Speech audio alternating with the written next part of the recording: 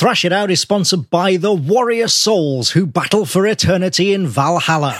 No, just kidding. It is, of course, sponsored by you lovely listeners out there, not by sponsors or advertisers, because we are a 100% independent and unbiased show funded directly by our listeners through Patreon. So go to patreon.com/thrashitout to make your pledge and help us keep thrashing. Unless you actually are a warrior soul battling for eternity in Valhalla, in which case it's fine, you can listen for free.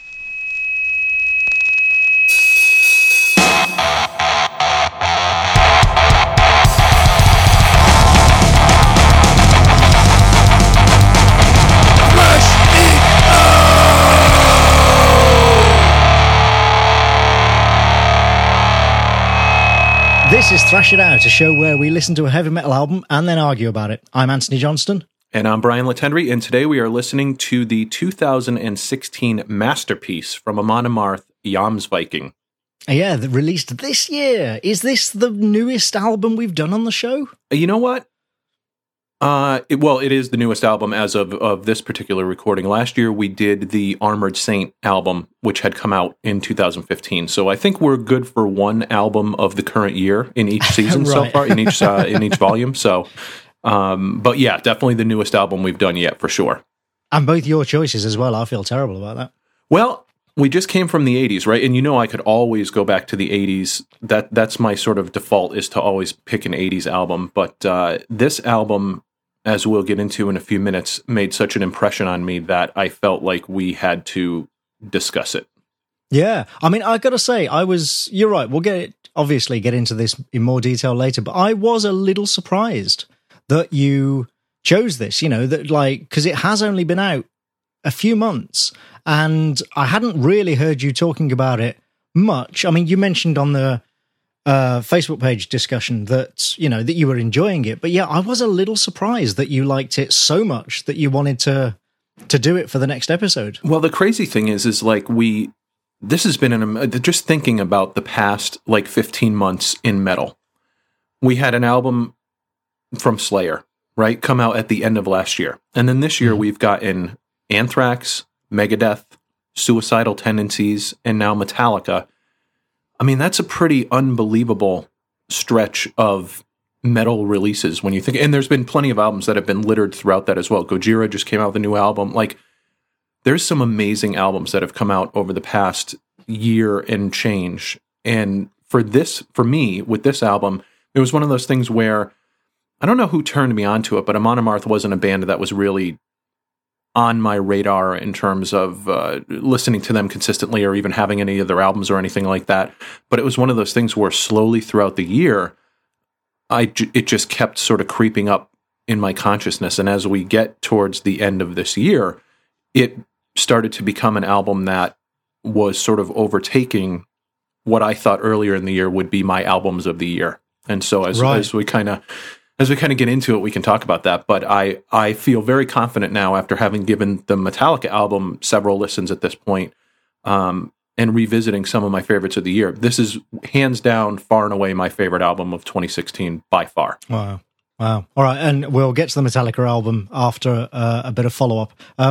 I will just quickly say, I think, certainly for me, my first exposure to this was when somebody, and forgive me, I can't remember who, but one of our listeners posted the video to First Kill, which I think was the first single from this album, on our Facebook page.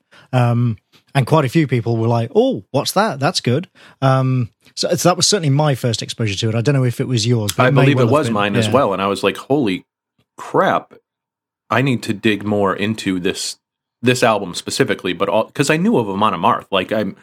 You can't listen to metal over the past decade and not have at least heard their name, Right. Well, and that was the case with me. I had heard of them. I knew they were a thing that existed, but I wouldn't have been able to, pick them out in a lineup. And I couldn't honestly say that I had knowingly listened to any of their songs. That's not to say that I hadn't.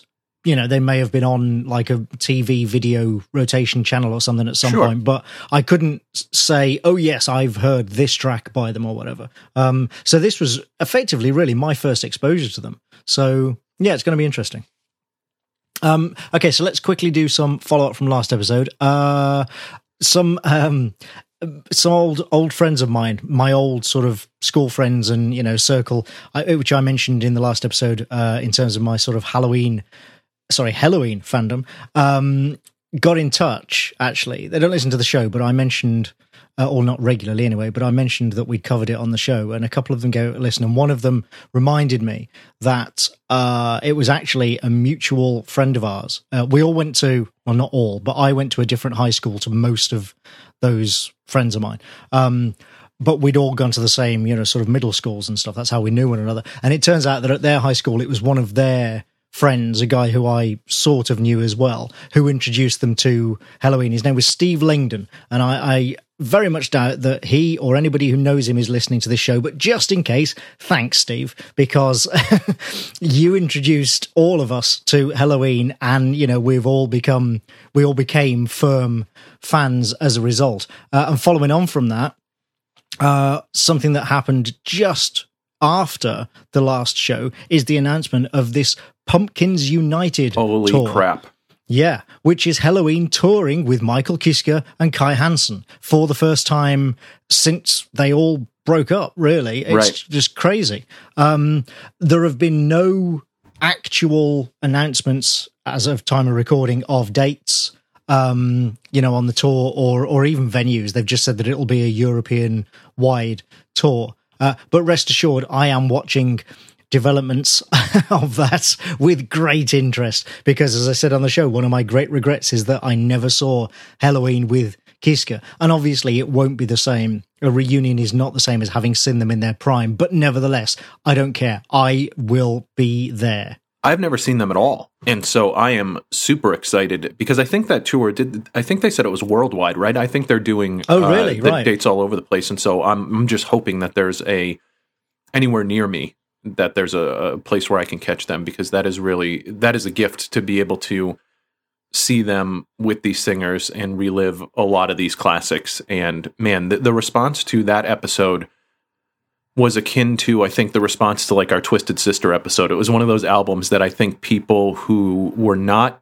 either super familiar with it or didn't have a fondness for it tended to want to sort of dismiss out of hand, but it won a lot of people over, and it was really great to see. So just a couple of responses. So on the Facebook page, Jack Lawrence William Chambers said, "This was way more Iron Maiden-y than I was expecting." He said, "I tend not to like the very 80s, very high vocals, but I was totally swept up in these albums." And so that was pretty cool. And then you have Kenneth White said, "Halfway through, but had to stop painting to say that this is clearly the best 13-minute metal song," and he put the Rime of the Ancient Mariner from Iron Maiden.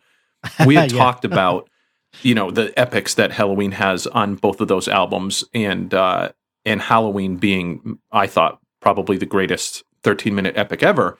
And there was some disagreements with that. Jack Lawrence William Chambers said, inevitably, my pick for best 13-minute epic would be Deliverance by Opeth. I'm trying to see if we got any. Oh no! And then you chimed in with, of course. Which one was it? Because I can't see the link on it. It was the Crown of Sympathy from Turn Loose the Swans by My Dying Bride. The right, album which we covered. The should come as no surprise to anybody. Yeah. Right, exactly. On that one. Well, and I could have easily picked one of a dozen Neurosis songs or something as well, which are all incredibly long. One of my favorite pieces of feedback from that episode, Andrew Salmon said, "I kept thinking, God, Brian, shut up about Queensryche already." Generally followed by, I mean, he's definitely correct, though, because I must have compared Queensryche to them probably about 15 times during that episode, so that was great. Lenny Reed said, "I'm getting a little weirded out at the success rate of this podcast. I commented after the last episode that I wasn't enthusiastic about listening to one Helloween album, never mind two. Now I'm a click away from owning both, and I'm almost at the end of a 3-hour podcast about them." To which I think our response is mission accomplished, right? Yep, pretty much. And then you and I had talked about putting together a playlist of the sort of story-related songs from both of those albums, and so you had posted a snapshot of what that basically look like when you just stuck them together. Now, did you give that a few listens through? I did, and it's really difficult, obviously, for me, because I know both of those albums so well anyway, that it's kind of, I don't know, it's really difficult to sort of assess it by itself. But as a, effectively 40-minute mashed up, cobbled together album, it works. man. It really works. Yeah, I agree. And I've also give those a listen. And I think that I wouldn't want to disclude any of the other songs as we kind of talked about, but it totally works as a playlist. Yeah. Phil Toretto said, just finally getting to listen, worth the wait, nearly 3 hours of Tio. Just wanted to comment on the Queensryche comparison as perhaps the resident Riker. He said they're my all-time favorite band. He said, so many of my metal friends can't understand my ambivalence toward Helloween, knowing my obsession with the Reich, especially early Reich. I don't understand it myself. But your comment about nobody really dislikes Helloween rings true. I've casually listened to them for decades and I don't dislike them and absolutely hear the similarities to early Queensryche, but Helloween just never captured me like Queensryche did or does. So I thought that was interesting because I think people feel that way sometimes about Queensryche too. Right, yeah. Yeah, and about lots of bands. And I think that's, on the one hand, that's kind of good. You know, if you're happy to, if you produce music that everybody's happy to listen to, even if they don't get excited about. On the other hand, you know, speaking as a creator and as an artist, you do kind of want strong reactions. You know, I sometimes think I would rather have, you know, half the people love my stuff and half the other half absolutely hate it, right, rather than everybody just go meh. So, you know, that can be a bit of a problem, but I think most of these bands that we talk about in that sense do have that real hardcore fan base who are absolutely crazy about the stuff. So they do at least benefit from having, you know, a possibly small portion of the fan base who absolutely do love it. Right, and when we'll talk about Metallica in a second, I mean, that love or hate is the emotional investment of, like, both sides of that equation, right? And usually that hate comes from, a lot of times, a sort of a place where you got off of that band, you know, and are sort of bitter about where they're at now, and we'll certainly talk about that with Metallica. Darren Gleaton said, is this an all right time to mention that Future World might be my favorite song on either parts? He said, I could see myself out, which I thought was awesome because that tune is so catchy. It's just, we talked about it during the show, but it's really, it just gets in your head and it won't go away. And Powell said, man, I'm really having a tough go getting through this one, just so campy. He said, I'm going to eat my metal vegetables, though, so more to follow when I'm done. He says, I take breaks with Typo Negative, which is kind of funny. So more power to you. I cannot do that. If I am listening to an album, even if I don't like it, I can't go take a break with another band. I had a real tough time with that with the Metallica stuff. I had to give it some listens straight through a few times separate from Jomsviking. Like, I couldn't switch back and forth. If I was in the middle of a listen of Jomsviking, I had to finish that before I could go over. So I'm actually looking forward to digging into the Metallica album even more now, which I guess is probably a good segue to a ginormous thread that we have on our Facebook page right now about Hardwired to Self-Destruct, of course, the new Metallica album that dropped last week. And it is quite the discussion topic over on the Thrash It Out Facebook page. Yes, it is. So let's just quickly, before we get to that, let's quickly finish off. I just want to quickly mention, we had an email from listener Chris Powell inquiring about Testament. And as we've mentioned several times, we are definitely going to do Testament at some point because we both like Testament. What I find interesting about the email from Chris is that he didn't name the early sort of so-called classic albums, which you'd expect most diehard Testament fans, you know, to sort of say, oh, when are you going to do the Legacy or whatever? But he actually named their sort of later, much more death metal focused records, which I really like. So I thought that was interesting. I don't know what album we'll cover. Who knows whether I'll choose it or you'll choose it, but we will definitely get to Testament at some point. I feel like Testament is a band that we each sort of have in our back pockets at this point. And I remember early on in our discussions, like you talking about Testament, and I'm always thinking to myself, like, I'm going to let Anthony choose the Testament album that we do. But then, you know, they just put out Brotherhood of the Snake and it's getting very good reviews. And I haven't listened to it yet. I need to get it. No, and neither have I, actually. To spend some time with it. But my Testament is a band that I probably like some albums that maybe other people don't think are their best. Like, I have a real affinity for Souls of Black, which some people are not super fond of. So, but we will absolutely do Testament. The toughest part with a band like Testament or any of these, you know, longtime bands that we talk about is choosing the one album that we're going to talk about. Right, which is actually relevant to the Metallica discussion. I'll come back to that in a second. I just want to also mention, Chris also mentioned King Diamond and Dream Theater. Those I can absolutely guarantee you will be Brian's call. Oh, hell yeah. We will if absolutely. anybody's going to choose those, because I wouldn't even know where to start. So, And I didn't either. It was really when we started doing this show. I don't know what got me. Oh, you know what? Maybe it was seeing him live when I saw King Diamond live. And I was that's just right. Yeah, it was, yeah. By how amazing he still sounds and how tight the band was and all that kind of stuff. I started digging into not only his back catalog, but a lot of Merciful Fate stuff. And if I had to guess, I would say that it will probably be a Merciful Fate album at some point. But yeah, King Diamond is definitely on the docket for sure. All right. So just two other quick things. First, last final reminder, as it were, because the date is fast approaching, that if you're in the London area on December 9th, that's a Friday, a couple of weeks from now, or actually less than 2 weeks from now, I am doing a signing. We're having a launch party for my graphic novel, The Coldest Winter, at Gosh Comics at number 1 Berwick Street, down there on the corner, starting at 7 p.m. So if you're in the area and you want to, come along, say hi, please do. Maybe pick up a copy of the book, but maybe just say hi. It's, we Brian and I both like to meet listeners, so please do, come along if you're around there. And while we're on sort of individual pluggage, one thing that we neglected to mention in the last episode, in the Halloween episode, which we really should have, is that Brian actually had a new book out in time for Halloween. So, Brian, tell us about that. Why, thank you, sir. Yes, I have a book called Intrusive Thoughts, Volume 1, and it is a collection of short stories that I've written over the past handful of years.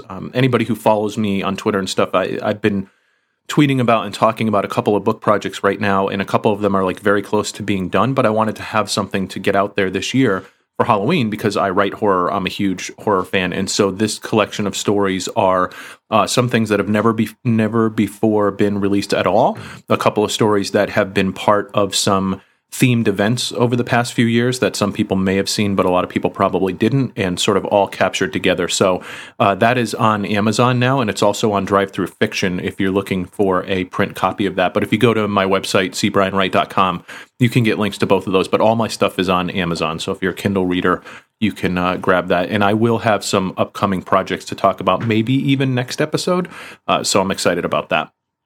Awesome. All right, okay, so we can't avoid it. The elephant in the room, the 800-pound gorilla, as it were, new Metallica album. Huge, right? I mean, 8 years.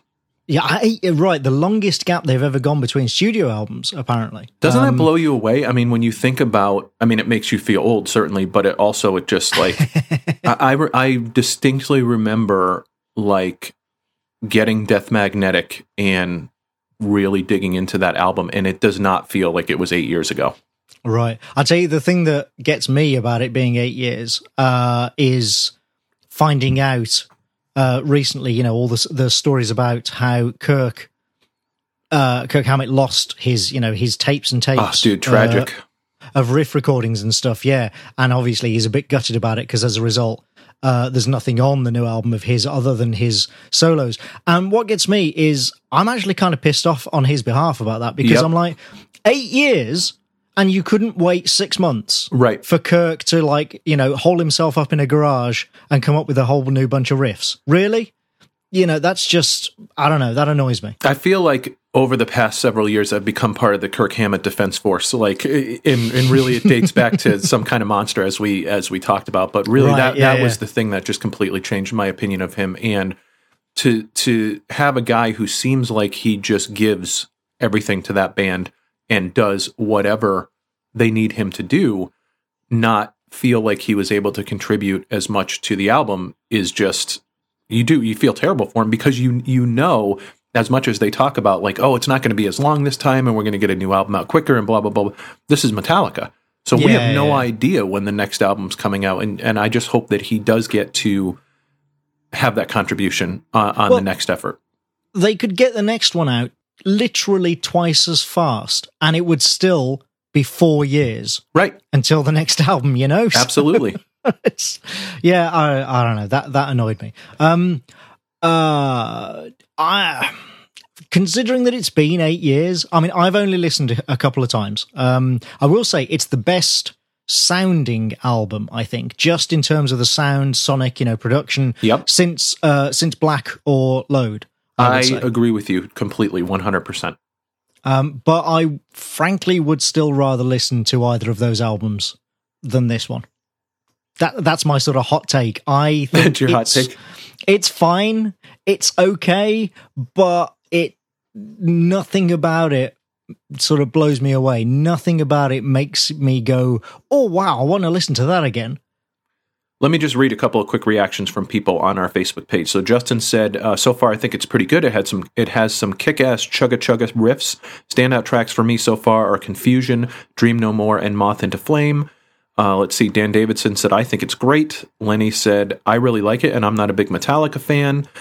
Scott Parker Hall, who was our resident diehard Metallica fan from day one of us doing this group, he says, interesting comments so far. Being a diehard Metallica fan since Kill 'Em All, and only having listened to it 2 times, I'm sorry to say that I am disappointed as of now. Now, he did return later on in the thread to say that it has grown on him with each listen, which is actually where my thought process is right now. When I first heard it, there were a few songs that stood out to me.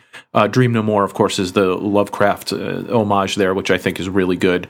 I like Revenge. I'm trying to Spit Out the Bone is really good. There are definitely some moments that I think are standout on that album. If I had a criticism of it, it's that they still have that bluesy sort of southern twang to their sound that they picked up in the Load era, which for me makes it very difficult for me to truly enjoy a lot of their stuff. Like, I don't like that sound. And I mentioned in a post that I put on the page that Megadeth fooled around with that for a little while as well. And I just don't like that particular sound, does not register well with me. And so that is something that I don't think they're too heavy on it in this album, but it's still there. And that kind of pulls me out of it. And the other thing is we still have songs on this album that are way too long. Oh, and yeah. The classic example of that for me is Halo on Fire, which is the last song on the first disc. That, to me, if they had ended it at 3 minutes and 30 seconds, would have been probably my favorite Metallica song of the past 20 years. But at that point in the song, and it's an 8-minute song, it becomes a completely different song, and it's a song I don't even like. So it goes from being this revelation, and especially the first time I listened to it, I was like, oh my God, this is the next classic Metallica. Like, I freaking love this song. I was getting the chills listening to it and everything. And then it just becomes something completely different. And I just don't get that. Like, that sort of jam session, jamming a song out and just kind of beating it until it's dead, to me, takes away from some of the moments that they have in some of these songs. Because there are some classic riffs. There's definitely, I think, nods to their entire back catalog in these 2 discs for sure. And I just wish that sometimes they would let the moment be and not take it 3 steps too far. Having said that, this is, to me, the most listenable Metallica album in a long time. And I have been able to just continue to listen through it. And now that we're going to, get sort of Jomsviking out of my mental queue, I will definitely spend more time with this album for sure. So I would say, to sum up, overall, I like it. I'm not blown away by it, but I think, as you said, it's the best sounding Metallica album in quite some time. And I think there's a lot of great moments on this album. Yeah, I mean, I'm yet to really sort of find those great moments, but I will listen to it again for sure, because I remember I did that with Load 2. What was it called? Reload. Reload, yeah. Not Load 2. That I felt kind of the same way about that album at first. And Reload I still think is kind of a pale shadow compared to Load, but there are some tracks on it that did eventually kind of work their hooks into me, and which I have come to regard as really good tracks after a few repeated listens. So I will give this a few more listens, but yeah, after just a couple of listens, I'm like, there's nothing here that makes me want to go back and listen again. It is, God, almost every track is too long. And I did wonder, actually, I was thinking, because most of the area where they're too long is they have massive long solos. Like they've gone completely the other direction from St. Anger, where there was no solos, and now it feels like every song just stops for a 3-minute solo in the middle. And I don't know whether that's actually accurate, but that's what it feels like to me after a couple of listens. And I did wonder if that's kind of a sop to like, oh, you know, Kirk lost all his riffs, let's give him loads of solo time instead. But I don't know. They could have chopped off 3 minutes off of almost every song on this album, and then fitted it onto one disc, and the whole thing would have been better and tighter, I think. And I think that's a common theme, you know, with their later albums, is that I think there's a great album in there. What you get is sort of everything in the kitchen sink, and if it could have been dialed back a little bit, then I think it might have been a little bit better. But some people are absolutely loving this. So Don Cardenas said, I don't know if I'll write more than this, but I love it. Dream No More and Spit Out the Bone are instant favorites.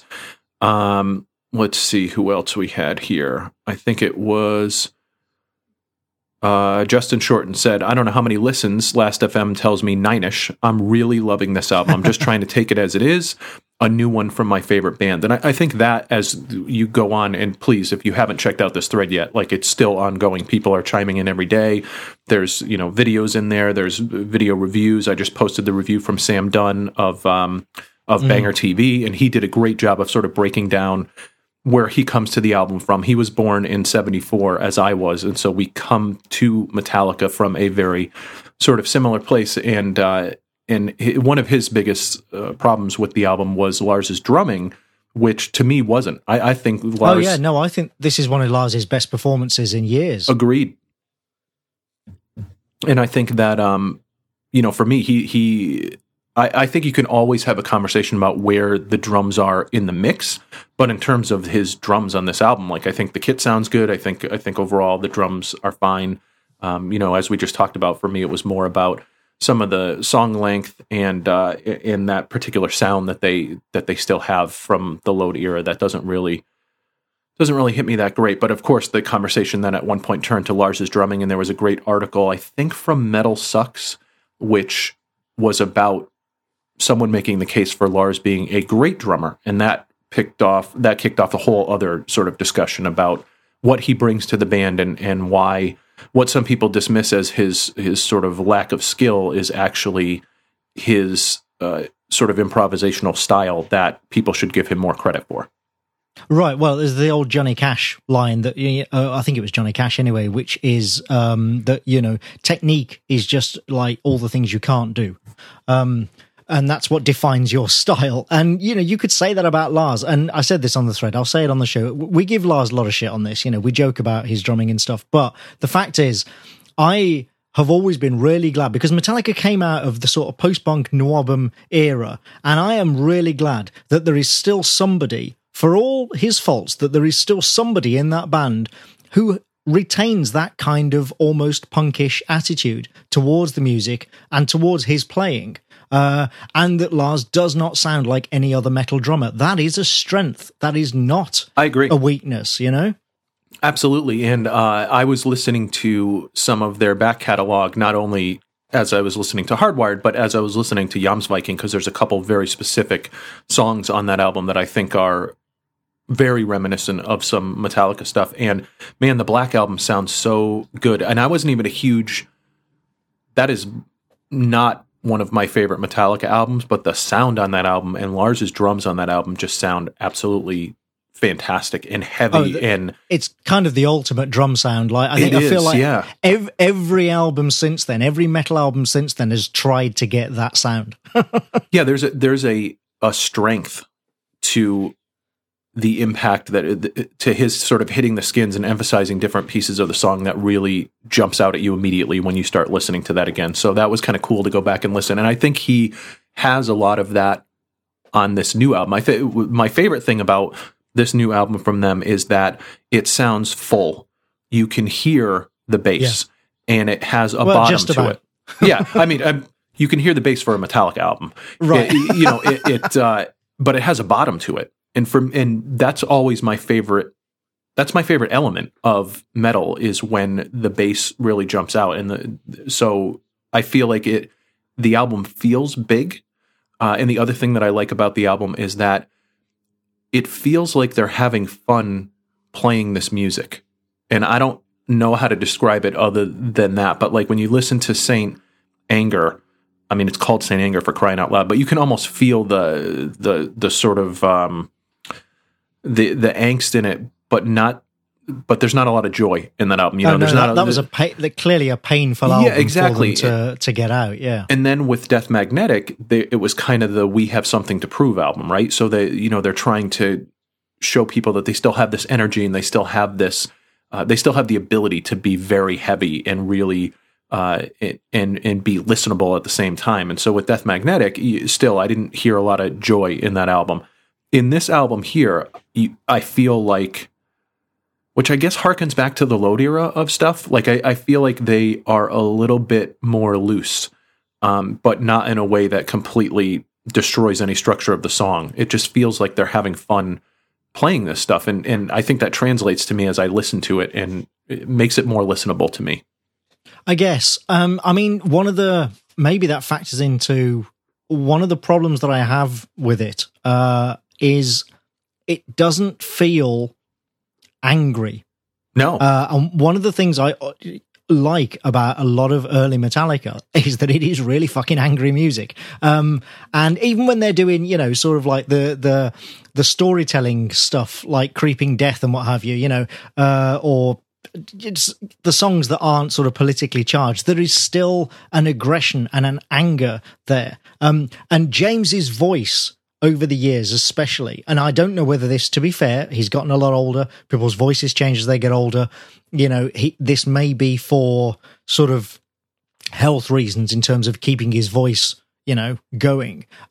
He just doesn't have that aggression and anger in his voice anymore when he sings, and I think that's a real shame. That's one of the biggest downsides of recent Metallica for me. I think he had it in Saint Anger, but not on Death Magnetic, and definitely not on this album. He sounds like a singer singing somebody else's songs. And that to me is, that's not what you want from Hetfield, or from anyone, but certainly not from Metallica and Hetfield. And I think, actually, and this does relate to what we're going to talk about shortly, it's helped me kind of realize that, because I was trying to sort of put my finger on it, think like, what is it? Why, and then I realized, it's like they don't sound aggressive. It doesn't sound like he means it. And I realized that this is kind of a preference of mine that I perhaps wasn't really conscious of before. But since having this realization, I'm now very conscious of it, is I have a really big preference for what I'll call natural growlers or natural screamers. And what I mean by that is people who sound like they are shouting and emoting and expressing, and that's why they're screaming or shouting or growling in their vocals. Early Hetfield sounded like that. Oh, for sure. Chester Bennington from Linkin Park, when he screams, not when he's doing his clean vocals, when he screams, again, sounds the same. He sounds like he's screaming because he's angry, because he's expressing. Lemmy, for heaven's sake, throughout his entire career, never sang clean in his life, but every growl sounded that it was because he was angry and he meant it. And James's stuff just doesn't sound like that on this album. And I realized that that's an issue I have with a lot of, I don't want to call them fake screamers or fake growlers, because that's not fair, but that kind of professional growlers almost, because there is such technique to it now. You can go to schools, you can do classes to learn how to scream and, do the false fry vocals and the false chord screams and stuff for metal music, because it's such a thing now. And a lot of that, a lot of the vocalists that come out of that just don't, to me, have character. It's a bit like producers who use trigger tracks and stuff and then substitute, the cabinets and amps and live speakers and stuff for just, their own software. Sure. So that most of the albums they make, just the guitars all sound the same, regardless of what guitar the musician is actually playing. I can't tell you how many times tracks that I almost blew my voice out trying to practice the vocals for Amon Amarth in the car on my way to and from work. So it is absolutely a skill that you have to develop, because I do not have that. Yeah, no, I mean, I'm not sort of, you absolutely need to develop the ability to do it.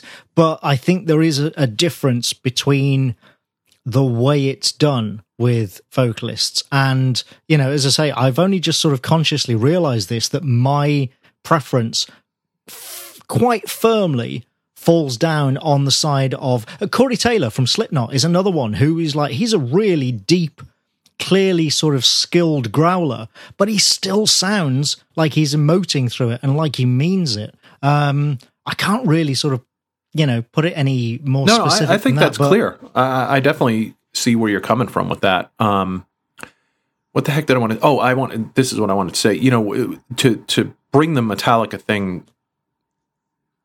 back around. I think that Don Cardenas, I want to say, was the one that posted on the thread about he came to Metallica maybe not came to Metallica, but that the Load era Metallica is something that he kind of came to, and that's why he has a strong preference for that particular sound. Right. And then we've got to remember that Load was nearly 20 years ago. Right. In fact, it was more than 20 years ago. So, if you're not an old fart like us. Well, then... Speaking of old farts, your buddy David said, I have no idea what album you guys are listening to because I still hate it.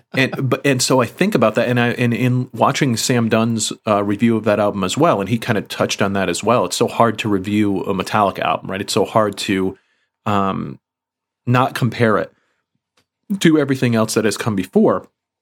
I really do feel like they're a band, along with all of the big four. Well, maybe not Slayer, because they haven't changed much over the years, but when you came to them is going to completely determine your preference for their sound. And I just think that that era of Metallica, up through And Justice for All, and you could debate whether or not you want to include the Black Album in that, is over. And it's never coming back, and it will never be that way again, even though there might be nods to it as you get in the first and last song on this album. There are songs that are reminiscent of it. There are moments in certain songs that recapture some of it, but that Metallica is never coming back.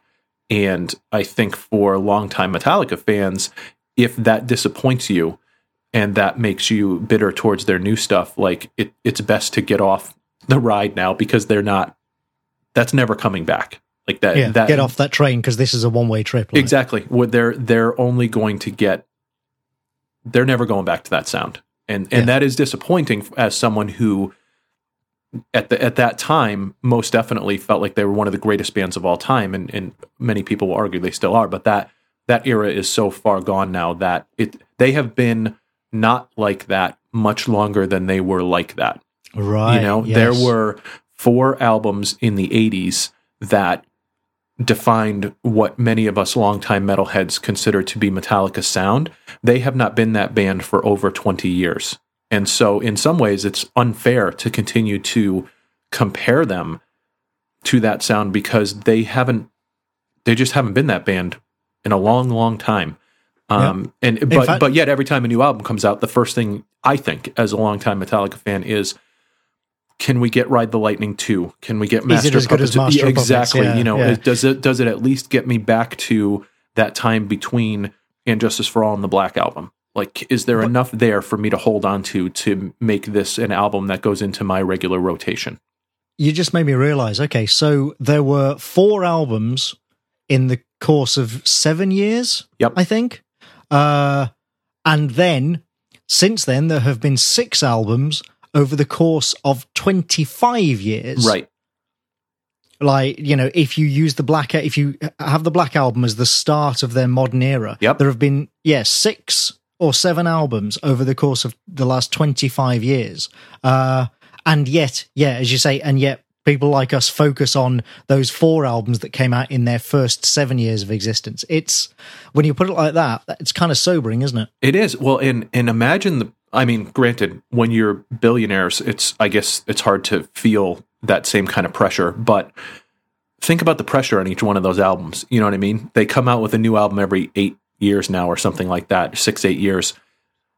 The amount of expectations that go into every single thing that they put out is just crazy. You know what I mean? Yeah, but that's kind of they've made a rud for their own back. If they put albums out more frequently, there would be less pressure. Right, you can have a shitty album and you can move past it. I mean, look at some of the other bands out there. I mean, we just had in 2013, Megadeth put out their second worst album ever in Super Collider.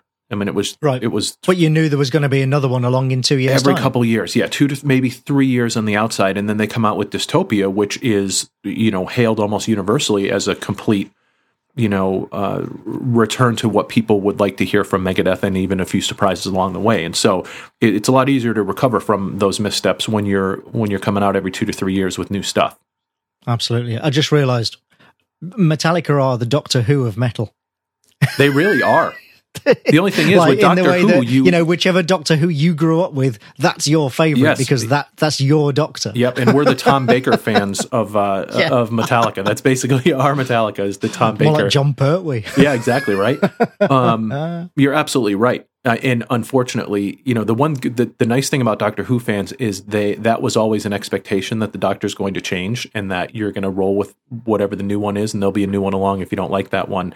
Metallica fans, in a lot of ways, are less forgiving than Doctor Who. I think fans. metal fans in general are a lot less forgiving of that sort of thing. Yeah. Yeah. So all right. So let's move on. I know some of our listeners will be disappointed that we just had a discussion about this on the Facebook page, that we are not going to devote an entire episode to the new Metallica album. But that's because there are many, many other albums that we do want to cover, and we are not a new albums review show. No, and the other thing too is, and I don't know if we've mentioned this in a while, but for those that maybe were not listening from the very, very beginning of this podcast, the sort of goal going in was that we would do one album from each band until such a time, if it ever comes down the road, where we've sort of made it through most of the things that we want to cover, and we are thinking about going back and revisiting some of those bands. And so that's why we're not covering every new album from these bands that comes out, because we did a Big Four. We started with the Big Four. And so even though Saint Anger may not be the Metallica album that you wanted us to cover on this show, you can go back and listen to that Saint Anger episode, and that was the Metallica album that we're covering until such time as we decide to revisit some bands. And if we did do that, the Big Four would probably be in the conversation of bands that we might revisit. Oh, of course. And we did spend a lot of time in that first episode talking about other Metallica stuff, talking about Metallica in general. So it's not like we've never mentioned their other albums. So let's move on to Amon Amarth, Jomsviking. As I said, I had heard of them, but I'd never knowingly heard anything by them until whoever it was, thank you, a listener whose name we can't remember, posted that video of First Kill to our Facebook page. But one of the things that I picked up on when that happened, and I think you may recall this, was I noticed that it was yet another modern album produced by Andy Sneap. Oh, I am so glad you started there, because here's my first note about this album. Andy Sneap is a god. Pretty much. He is a freaking god. I pulled. Let's just look at the past couple years of Andy Sneap. He has worked with, obviously he's worked with Amon Amarth. He produced the album that we just reviewed, Exodus's Blood In, Blood Out, which, if you remember, was hailed by all of us who listened to that album as sounding maybe the best a metal album has sounded in a very long time. Right. Killswitch Engage, Disarm the Descent, Megadeth. He did United Abominations, he did Endgame, he did 13. Overkill, he is producing their new album, which is called The Grinding Wheel, which is going to be out in February, which I cannot freaking wait for. Saxon, he just did their Battering Ram album, which, if you have not listened to, sounds absolutely freaking phenomenal, and Biff Byford is like 64 years old. Testament, he did Dark Roots of the Earth, he did Brotherhood of the Snake, which just came out. I mean, this guy is all over the metal scene for well over a decade. I mean, Oh, and more. He's been around. Andy Sneap, for a lot of people don't know that he is also a musician. He mainly plays in Hell these days, right. having taken over. I think he might have started as a junior in Hell. And then he formed Sabbat with Martin Walkier and Simon Negus and a few others.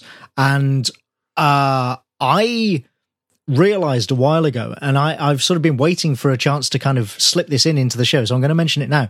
I realized a while ago, I actually owe Andy Sneap quite a debt, because I realized that Sabbat came to my attention when a lot of listeners know you and I are both role players. Yes. And I used to read the Games Workshop magazine White Dwarf, as did almost every other role player in Britain at one point. And many years ago, in 1987, bizarrely, the only time they ever did this, as far as I'm aware, they released a flexi disc. Now, for the young ones, a flexi disc is a piece of acetate printed with like grooves, like a vinyl record, but it's flexible acetate, hence flexi disc. And the sound quality is abysmal. I mean, it's really, really just terrible. We knew that even at the time compared to vinyl, it was terrible. But it was a cheap way of distributing a record, because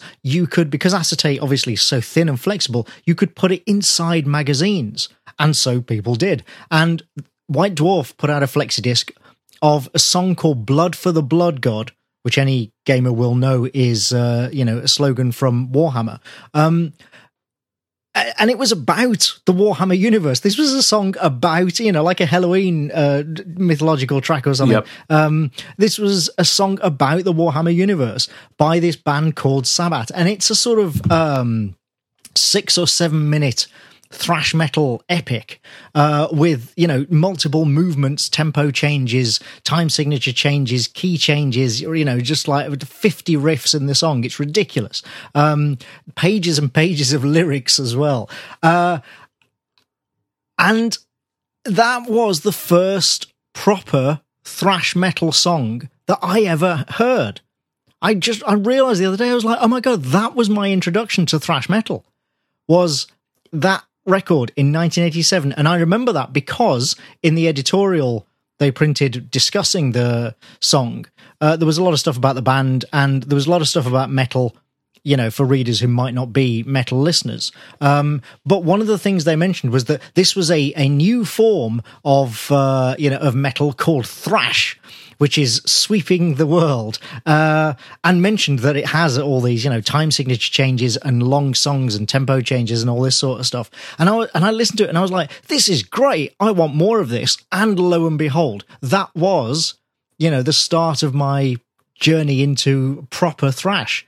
And I hadn't really realized that until quite recently. And Andy Sneap was the sort of the musical songwriter and founder member of Sabbat, along with Martin Walkier, who was the lyricist and vocalist, and he went on to form Skyclad, which became one of my favourite bands in the 90s. So, yeah, I just nothing to do with Amon Amarth, but really, Andy Sneap, he's been around for ages, and he's had such an influence on the world of metal. Without a doubt.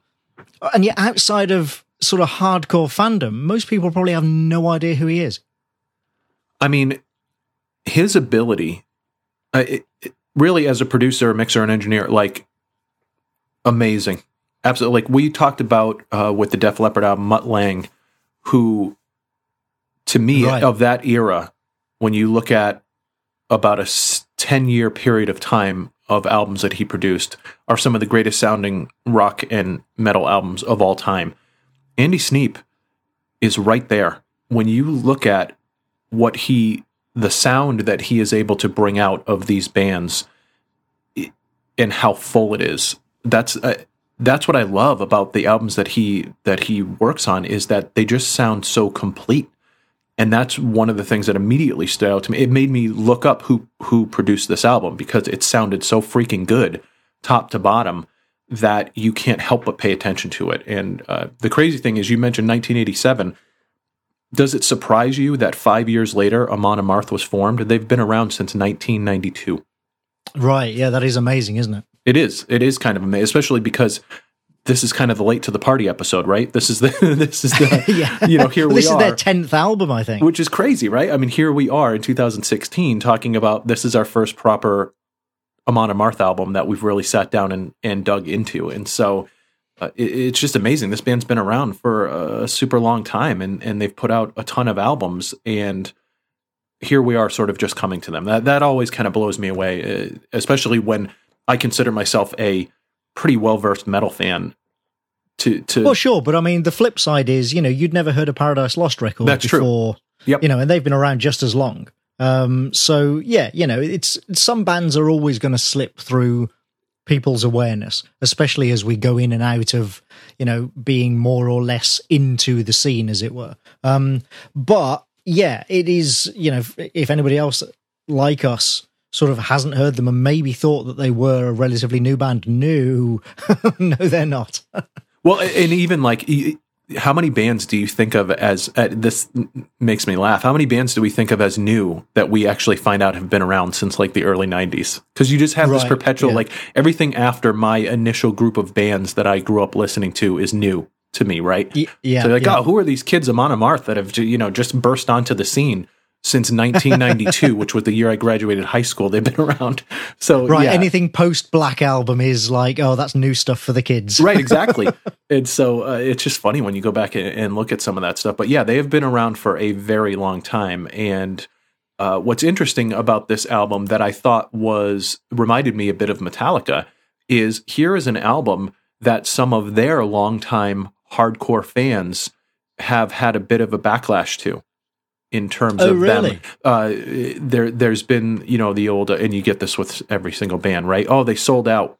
You know, they got away from their harder and heavier stuff to be more radio friendly and blah, blah, blah, blah, blah. And it's, as I read some of the articles and some of the interviews about this particular album, there has been a bit of a backlash for them of this album in terms of it being not necessarily a departure, but almost like a more radio friendly version of the sound that some of their fans, you know, grew up loving from them. That's kind of ironic because, okay, there are two main problems I have with this album. One is that although, you know, the production and the mixing and everything is very full and sounds good, it's not distinctive. Vocals aside, if you take the vocals out, this could be one of 100, any one of 100 modern bands. You know, there is nothing about the guitar tone or the drum sound that sounds at all distinctive, which is a little disappointing. And regarding being commercial, I actually think this whole album there is nothing technically wrong with it, and I enjoy listening to it, but there is some magic ingredient just kind of missing for me. And I know you really love it, and you clearly love it a lot more than me. I have really struggled to put my finger on what that missing element is. For me, there are three sort of A-list tracks on this album, if you like, and then a load of B-list tracks. And one D-list, but we'll get to that. You know what's amazing about this show and just these conversations in general? I feel the exact opposite of those things that you just mentioned. I feel like the guitar tone is some of the best I've heard since the heyday of Dokken. It sounds good. I feel like it just the drums, sounds like so many other bands at the moment. The drums to me are just heavenly. I just absolutely love everything about the drums, and I feel like this album, top to bottom, is every song is just a standout for me. But although there is one, which we'll talk about, there is one song that I wonder if it's the same one. It probably is, but we'll see when we get to it. But yeah, it just doesn't sound distinctive. Like, yeah, the drums sound great, but they sound like 100 other modern drum sounds. And I just found that a little, you know, disappointing. But the other thing I was going to say, you're talking about them sort of selling out and going commercial, is so many of those B-list tracks for me could be awesome with just a few tweaks that I recognize most people would regard as like, oh, well, now you're just trying to make it sound more commercial. But if they just did that, you know, a couple of times to some of these tracks, then I think I would have been way more favorable towards this album. It felt like an album of lost opportunities, missed opportunities to me. for the most part. As I say, there's a few standout tracks which are great, but most of the album I kept thinking, oh, if only. You know that I am prone to hyperbole when it comes to albums that I really like, but honestly, I can say I can say that this is a desert island album for me. I have probably listened to this album 50 times over the past month. I've literally not stopped listening to it except to give the Metallica album a couple of listens when I first got it. It has been in my car constantly. It has been with me at work constantly. I just can't stop listening to it. I can't even tell you. I cannot remember the last album that I could not stop listening to this degree. I was actually trying to think about it the other day, and I can't even remember. It might be Rust in Peace from Megadeth.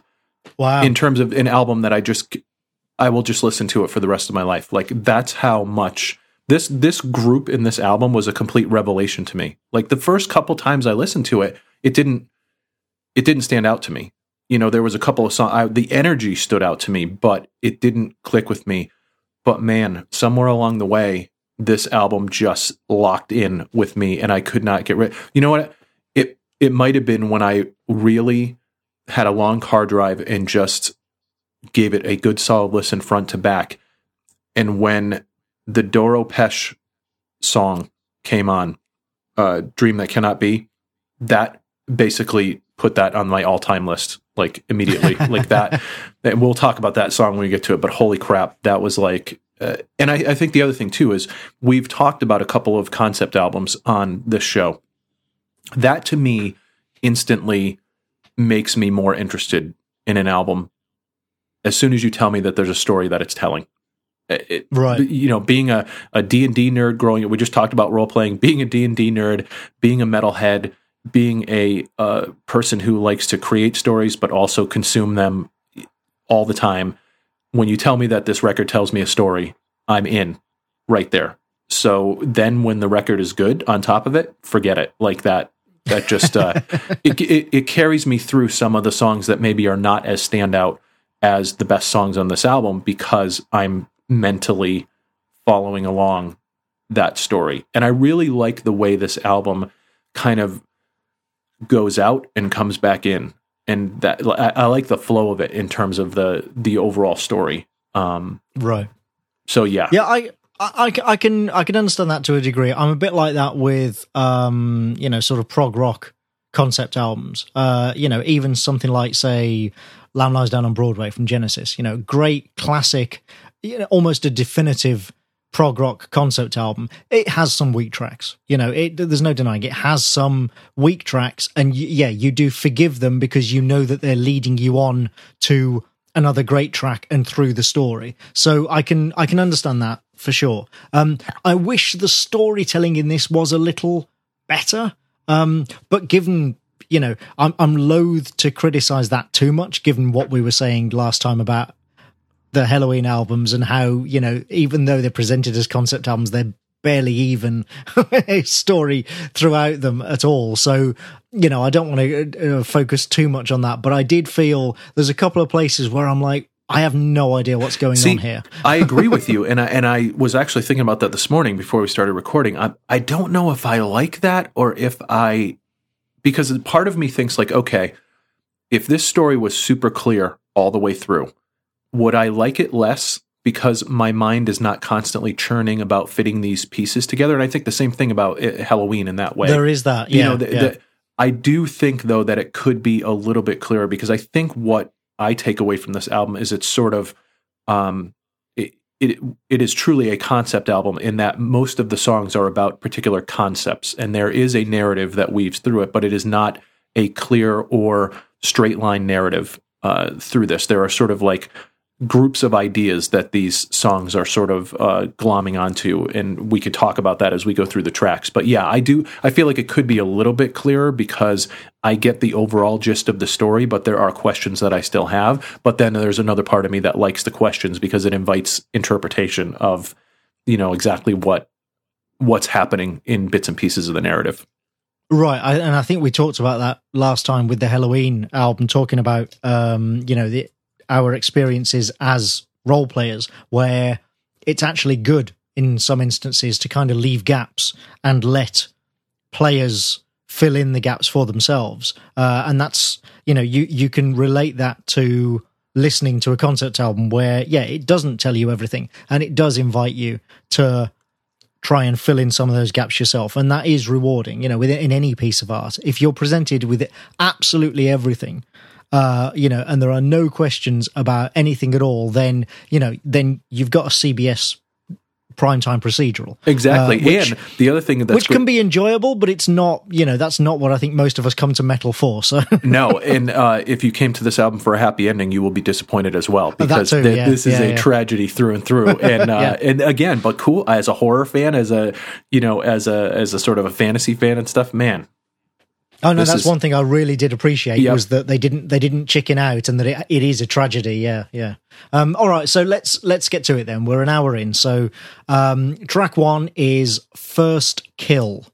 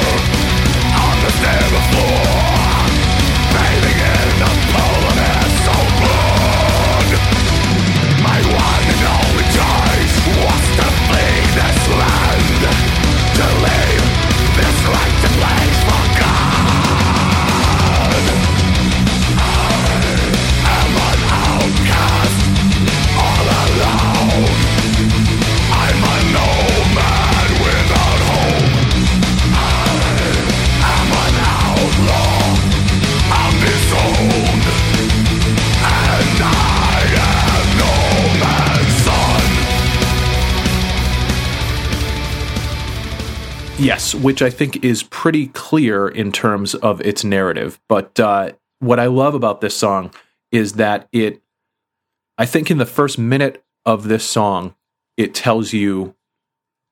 announces everything that you can expect from this album. I'd say that's true. Apart from Doro. Right, exactly. Which I think is a wonderfully kept secret. Like but we'll, when we get to that, we'll go. But man, what a thunderous opening.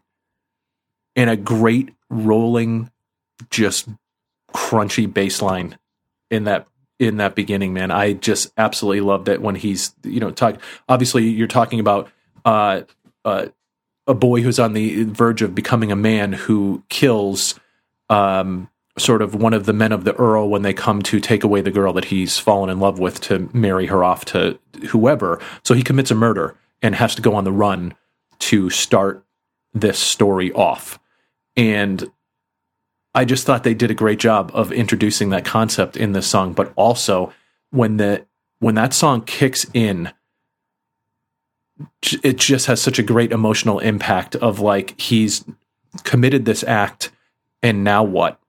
He acted rashly in this moment, and everything is chaos at this point, and he's now on the run. And I think it sets the tone for this sort of driving emotion throughout the album, where there's not a lot of places in this album where they sort of take their foot off the gas pedal, and it's sort of this story starts with a bang, and he's on the run, and everything has completely fallen apart in this kid's life. And that, to me, was just a great open. And then with the drums, like when they, when he says, I stood there watching him fade, and then the sort of riff turns, man, just like breakneck speed. It doesn't even slow down. It actually feels like it gets faster.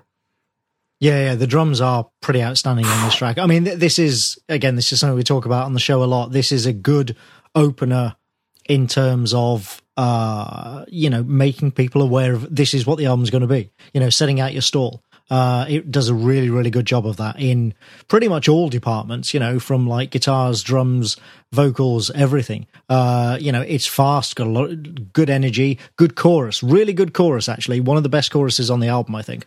And I think it's one of the best tracks on the album. This is one of the standout tracks for me. I think it was absolutely the right choice to put this track as the opener because it is one of the strongest tracks on the album.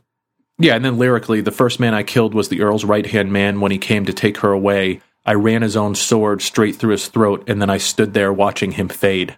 Come on. That's freaking awesome. I mean, that's an opener right there. Yeah, it's the one. I mean, and again, lyrically, actually, this is a good one because it's, you know, naturally all about the quote unquote hero. One criticism I do have of some of the lyrics in this is that there is sometimes too much of a focus on the quote unquote hero and not enough about everything else, like the other characters and the environment and what's actually happening. Right. But in this particular song, it absolutely, especially given that it's supposed to be from the perspective of a, you know, sort of teenage boy, it absolutely fits that the focus would be entirely on the protagonist. Right. And the narrative here is probably as clear as it is. There's only a couple songs where it's as clear as it is here. Like the picture they give you here is very clear. Yeah, absolutely no doubts whatsoever. Also, really good solo. And, you know, I'm not the world's greatest guitar solo aficionado, as regular listeners will know, but I think this is a really good solo in this track. You know what I love about the solos on this album in general is that they are, I feel like they're very efficient. They fit the tone of the song. Like they don't, and some of the songs don't even really have solos, and that's kind of what I like.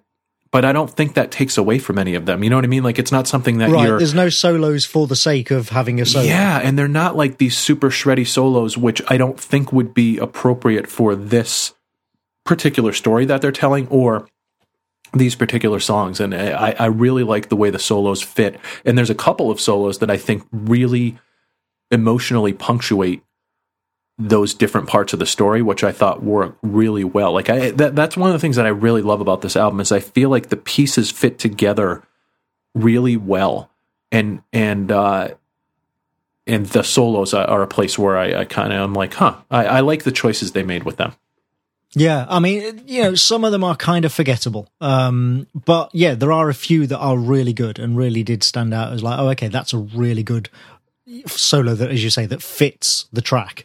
That's actually kind of, I mean, you know, this song not so much, but speaking in general, another issue, if you like, that I have with the album is that there aren't as many memorable riffs as I would like, and that's the same as the solos. Like, you know, quite a few of the solos are kind of, you know, they're not bad, but they're just not great, and they're kind of forgettable. And I feel that way, unfortunately, about some of the riffs. Some of the riffs on, you know, songs here are kind of generic and, you know, just not particularly inventive. I mean, it's good in a way because it means when they are, the ones that are good and original and inventive and catchy really stand out. I don't even necessarily for the disagree. Wrong reasons. I don't even necessarily disagree with you about that. I think where you and I, maybe it's too early to tell, but where we really differ is I feel like the drums are so good on this album that they elevate what are not maybe necessarily forgettable riffs, but not necessarily standout riffs either. Like I feel like the drums have such control in this album and are such a driving force on this album that to me, that's the standout instrument on this album. Like that, my thoughts are always of the drums. The cymbal work I feel like is absolutely amazing. But just the way that he controls tempo and even the emotional impact of certain, you know, chords and things like that. That to me is what elevates it. Because you're right, some of the songs are chuggy, sort of, you know, run of the mill riffs, but I feel like they're executed really, really well.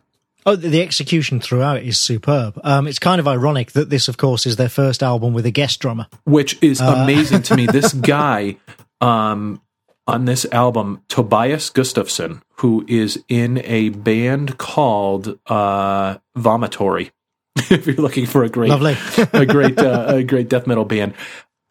The first thing I was thinking when I was listening to this album is these guys have one of the greatest drummers I've ever heard. This guy's absolutely amazing. I do the research and find out he's a freaking session drummer and that they didn't even lock him up to be their permanent drummer.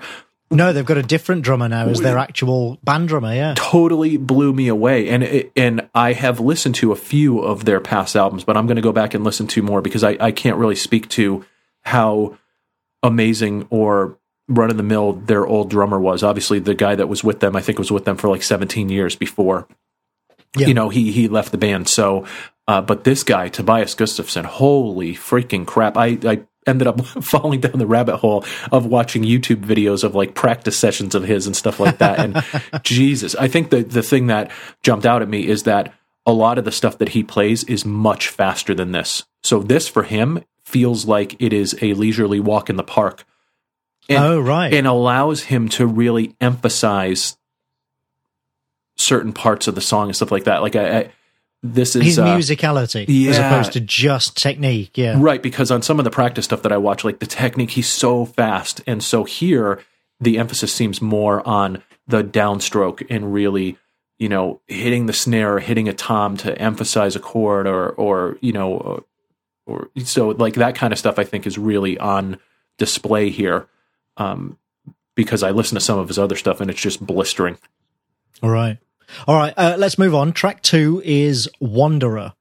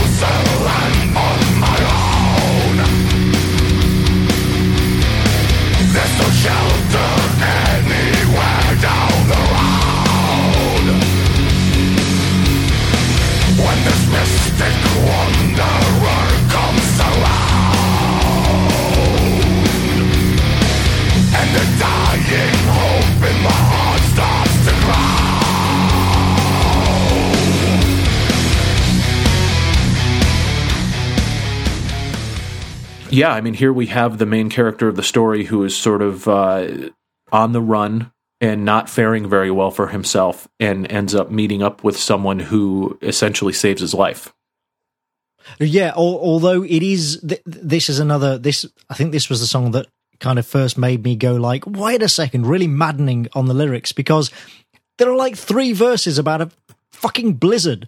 But then it's crazy vague about things like, who is this wanderer and why does he care? Well, and is this wanderer even real? Well, because that's the other thing. Is he an apparition? Yeah. Right, yeah. Because there's a part where, left alone, I had no choice but to accept my fate. When the wanderer returned, then I knew my life was saved. And so, you're almost wondering to yourself, like, is he wandering through the blizzard like in almost like a feverish hallucinatory state? Yeah. Is he delirious? Is he collapsing in the snow and seeing things? Is this sort of his his sort of spiritual journey, or is there truly a friend that he makes out here when he thought he was completely alone in the world?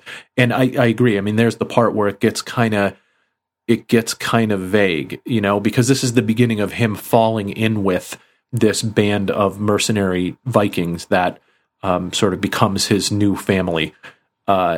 So, yeah. And I appreciate the ambiguity. I mean, as we just said, I don't mind sort of having the question of, okay, is this entire album actually playing out in the moments before his death, in his imagination? That's an interesting, ambiguity to throw in there. But you could still have that ambiguity with just a bit more clue about, like I said, we don't even know, never mind whether he's real or not, but like, why would he even care?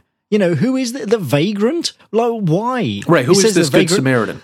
This vagrant offers help when there was none. Okay, fine, but why? What's he actually offering? Right.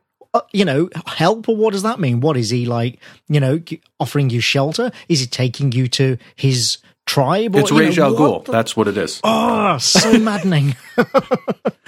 That's who he runs into in the middle of the blizzard. Just happens to have a Lazarus pit there. Exactly. That's exactly right. Yes. When he wakes up, it's him coming out of Lazarus pit. Yeah. The opening is very Ride the Lightning to me.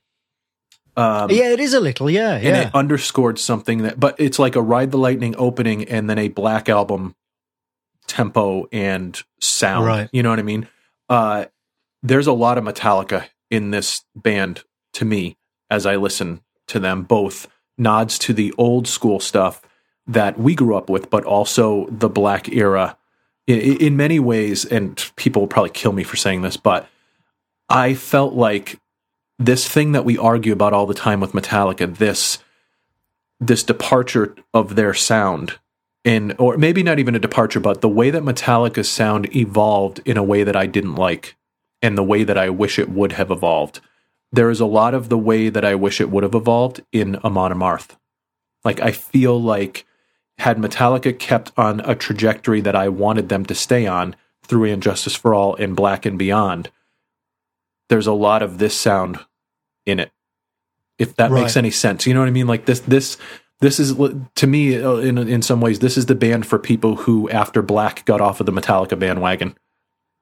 Because I feel like it just retains the heaviness of that Black era Metallica sound without the blues. Yeah, without the blues. That's exactly it. Like that, and maybe that's what clicked with me with this album when I really started digging into it. Is like there was this part of me that was like, this is what I've been looking for, and I couldn't put words to it. Like, this is the sound that I wanted Metallica to evolve into. Maybe not from a vocal standpoint or something, but this is where I wanted them to go, because it brought back some of the speed and it kept that bottom, that finally full sound that they got when they got to the Black album. And this is kind of where I wanted them to go.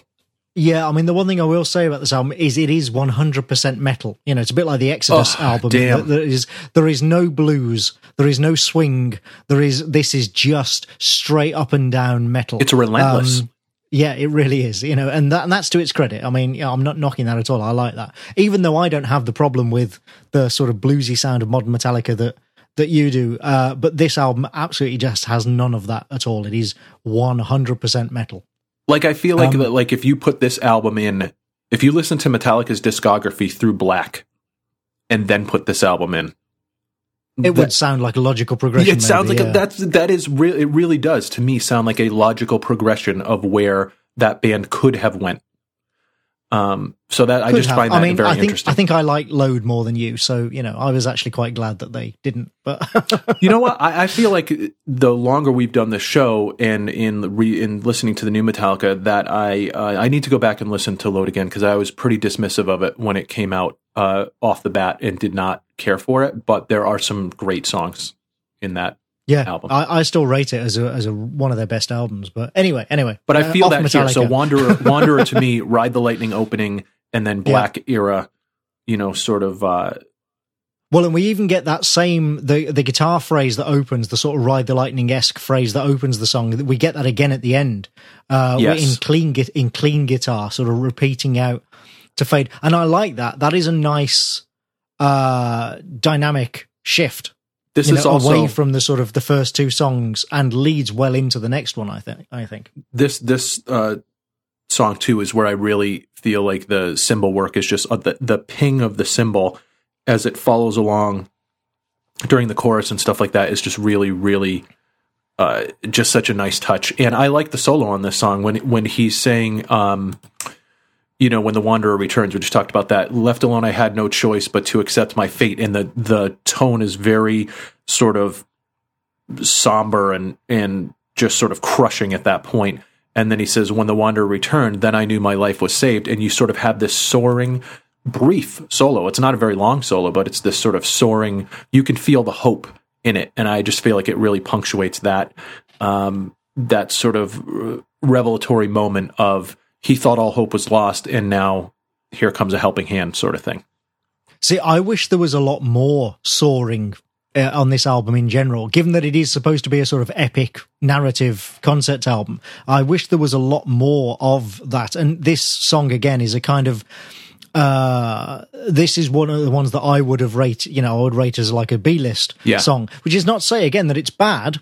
No, I'm not saying it's Z-list, but it could be so much better. And one of the ways it could be better is in the verse, those ringing chords, just add something. just add something like an extra chord or an uplift or something at the end of like the second line of each verse. And then, something in the chorus as well, just to bring it up a little or drive it down. Sure. Doesn't have to necessarily go up, could go down, but it just feels like the whole thing is kind of on a level. Well, and I think what I mean, with very few peaks and valleys. Yeah, I like that I feel like they dress it up a bit with the extra chugs and things like that. But I understand what you're saying, and is that it's sort of on. It doesn't leave that level, except for maybe the brief solo that you have there. It's very Walking Dead in terms that what we should be realizing by song 2 here is that this story is going to be a sad story and it is not going to have a happy ending, because I think you're seeing these brief moments of hope, and it's like watching The Walking Dead. Like there's maybe 5 seconds of a reason to care about anything in that show before it returns to everything is screwed, it's awful, it's just going to continue to get worse from here. And I think that we're thinking that this guy's on the hero's journey. He's not. This is just a momentary respite from what is going to be a very sad end for him and every single person that he comes into contact with, pretty much. So, So, yeah. All right. So, yeah, as I said, we've got that kind of not acoustic, but clean guitar repeating phrase to close out this song, which, as I say, I do like. That's nice. And it leads, as I say, I think it's a really good lead into the next song, which is track 3, On a Sea of Blood.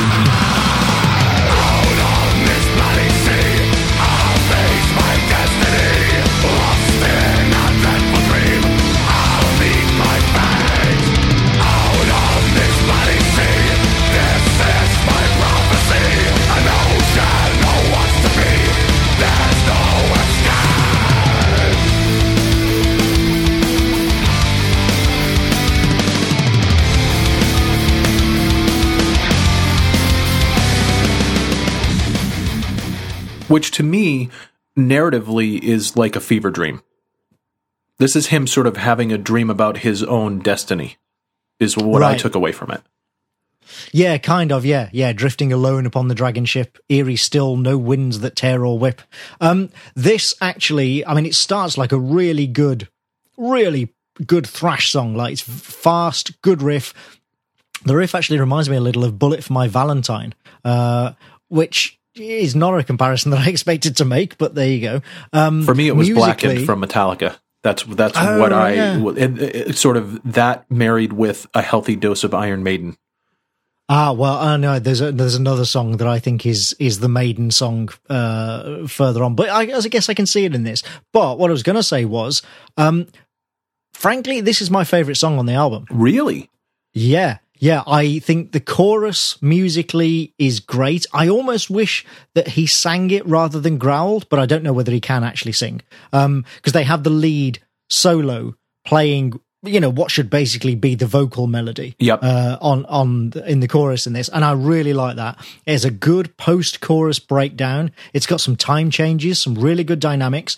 It has that lovely key change at the end of the guitar solo. You get this little lead line playing the chorus lead, but in a different key, and then it goes into the chorus, returning to the regular key. That is fucking great. Oh, it's more great. Of that, please. That is interesting. That is exciting. It is dynamic. It's a really good guitar solo as well. The whole thing, there's just something about this track. I'm like, yeah, this is... hands down, this is my favorite track on the album. And it's basically like him seeing Nidhogg and realizing that his fate is not going to be... It's a sort of a very foreboding sort of dream, because Nidhogg being the dragon who basically eats the bodies of the murderers and rapists and oath breakers and all that kind of stuff. And that's the dream he's having, is that he's having this confrontation with Nidhogg. And so, again... when I was first listening to it, I'm still not getting the message that this is not going to end well for him. But that's what we're seeing in song 3 here. Like, all signs point to poor ending for everyone. But he, by the end of the song, he decides that he's going to embrace, if this is, as the bass line sort of fades out at the end, he's saying, if this is my fate, then so be it. Yeah, well, and even the chorus, the chorus lyrics, out on this bloody sea I'll face my destiny, lost in a dreadful dream I'll meet my fate, out on this blood sea this is my prophecy, a notion of what's to be, there's no escape. I mean, like you say, this is, that's not subtle. This is not going to end well. Brace myself, it's coming, stand ready. Like he's just accepting that this is what he has to face, and he's just going to deal with it. But yeah, musically, I just think this is such a good track. If I was, sort of musically, if I was doing the order of this track, I would have made this track too, to be honest. Interesting. I think it's so strong. I mean, obviously you'd have had to change the lyrics around and stuff, but musically it's so strong that, I think it should be closer to the opener. So I feel like narratively, these first 3 songs are his sort of exile, right? He commits this horrible act. He goes on the run. He almost dies on this journey, and he realizes that this is his fate that's coming up, and he's going to embrace it. Songs 4, 5, and 6, I feel like are almost a new concept coming in, and it's basically about, here's these Jomsvikings, here's how they bring in new members, here's what their way of life is like, here's how they celebrate victory and mourn their lost ones and all that kind of stuff. So the next 3 songs, I think conceptually, is almost like, and here's what the Jomsvikings are like, because you come in with song 4 and it's one against all. North winds fill the sails, we fly on frothing seas. As hope grows stronger in his heart, it's easier to breathe. Days turn into nights, nights turn into days. His determination grows with every breath he takes. There he stands alone, one man against all. One man with the sword in his hand, soon he will fall. One man, there he stands alone, one man against all. One man with the sword in his hand, heeding the call.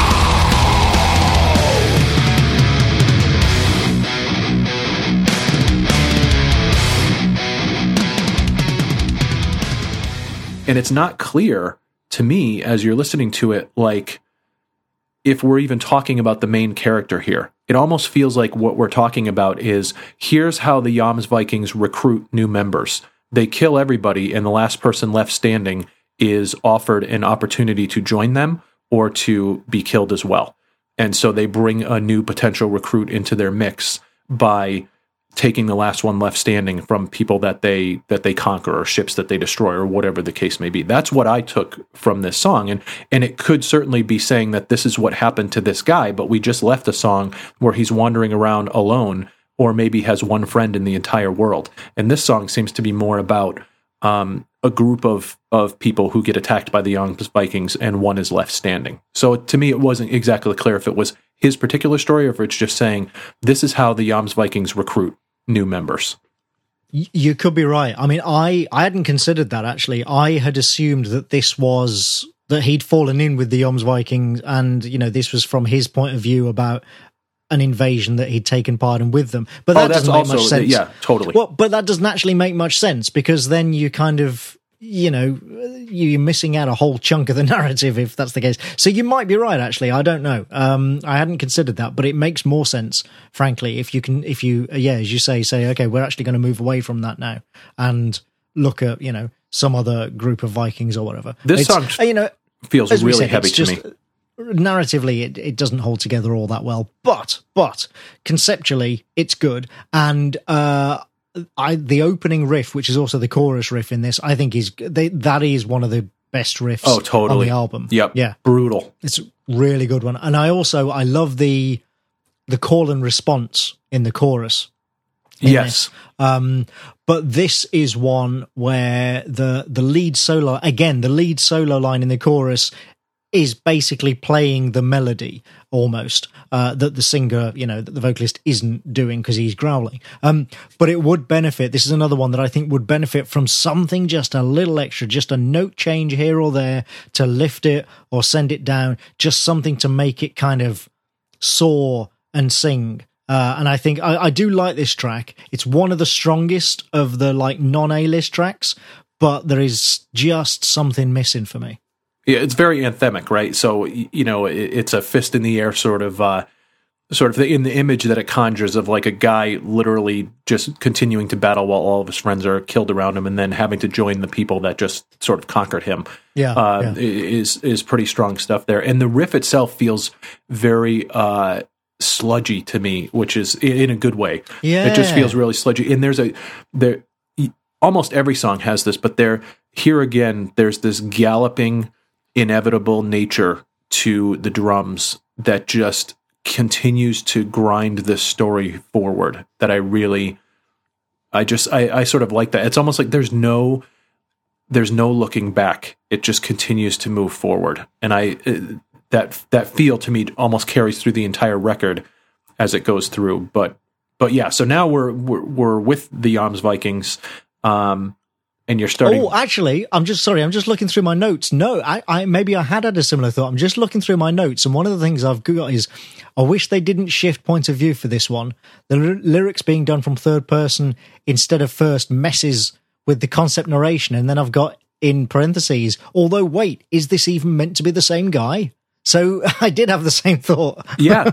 So so maybe that is it, yeah. But your notes are totally right on point, because if that's not what we're meant to think here, then the shifting of perspectives had the wrong effect, because now we're questioning, is it even about confusing. This guy, or if it's, so, but I almost feel like if we're watching a movie, it's cut to the Jomsvikings and you're getting to see like, oh, these are the guys he's going to fall in with now. And this is how they operate, because as we roll into the next song, which is... And this is how they celebrate, is the radio-friendly... And I don't know if you've seen the video for this, but it's got a cameo of like every metal person that's out there now. It must be like everybody that they've been on tour with at festivals and stuff like that. They sort of have thrown up horns. We could put a link to it in the... I hadn't seen that. We should just say this is track 5, Raise Your Horns.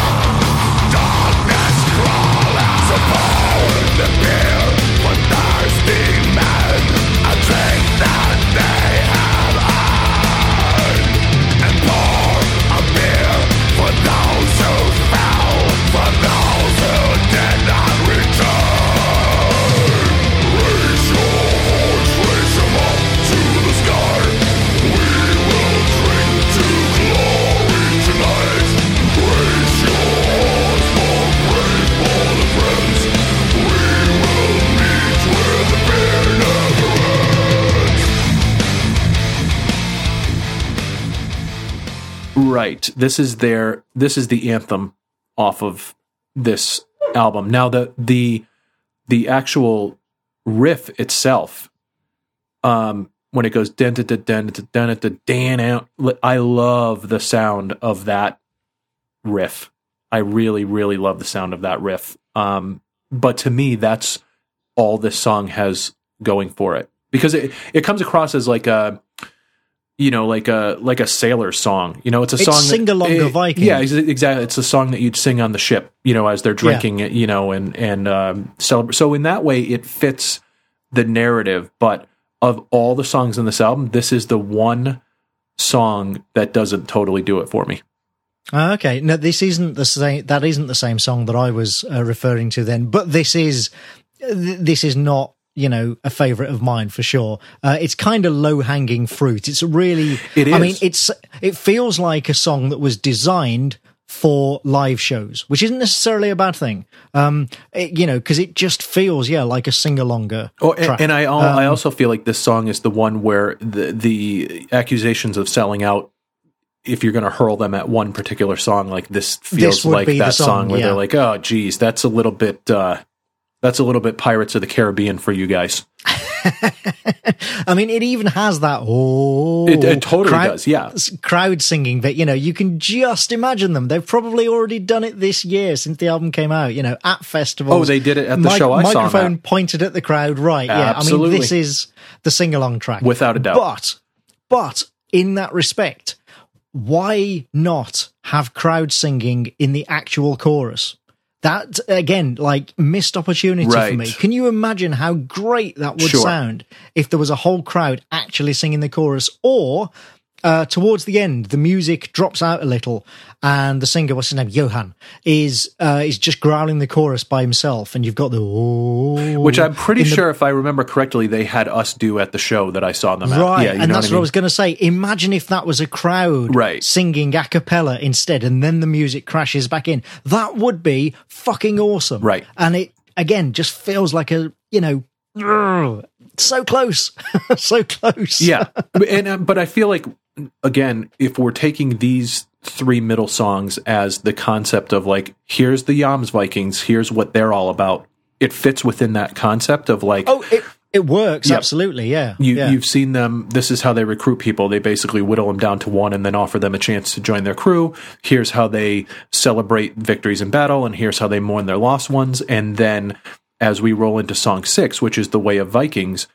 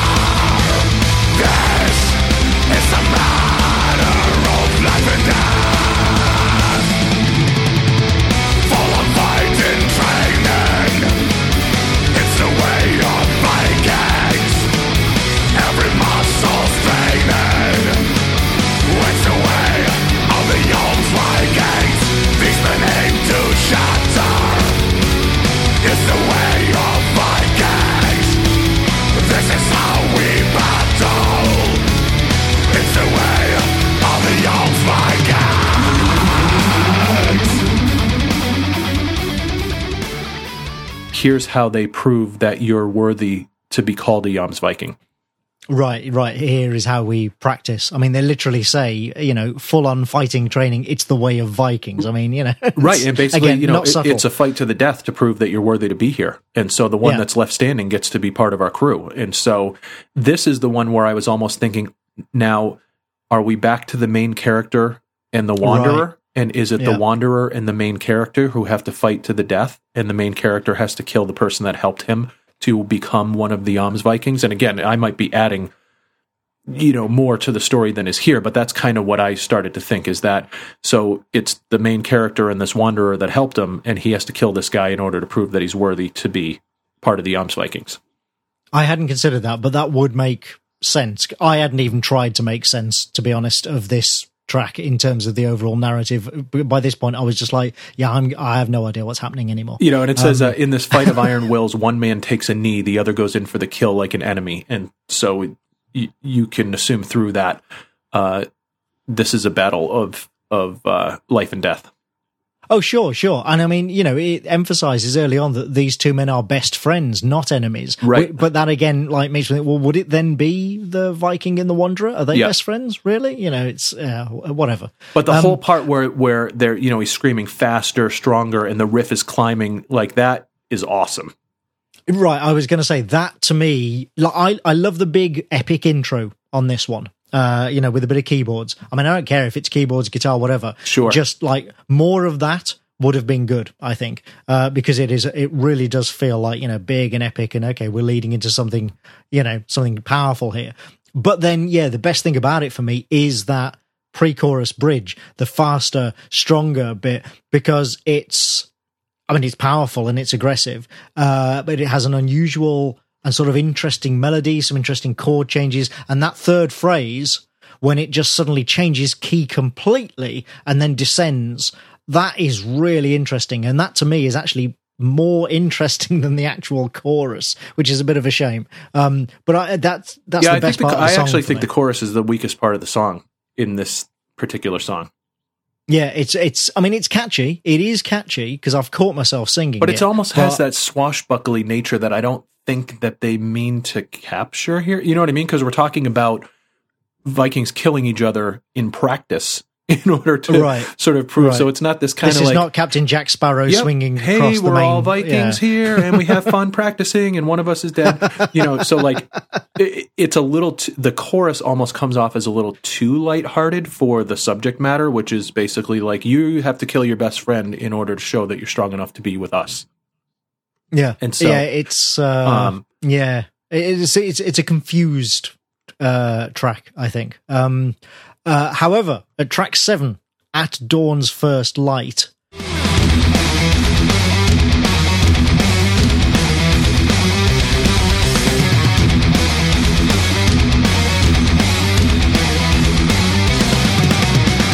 ships come out of the mist, open the sides. Flames so fast, you will last. War is made with action blade, attack of the fight. A sum of a force, no remorse. Why can attack the turning back? You can run. No way to hide the shelter inside. Why can attack the turning back? Still having gun. No way to hide the shelter inside. Slashing, killing, thrashing, spilling blood for honor, death and glory. Out of the night. At dawn's first light. Ships arrive. Run for your lives.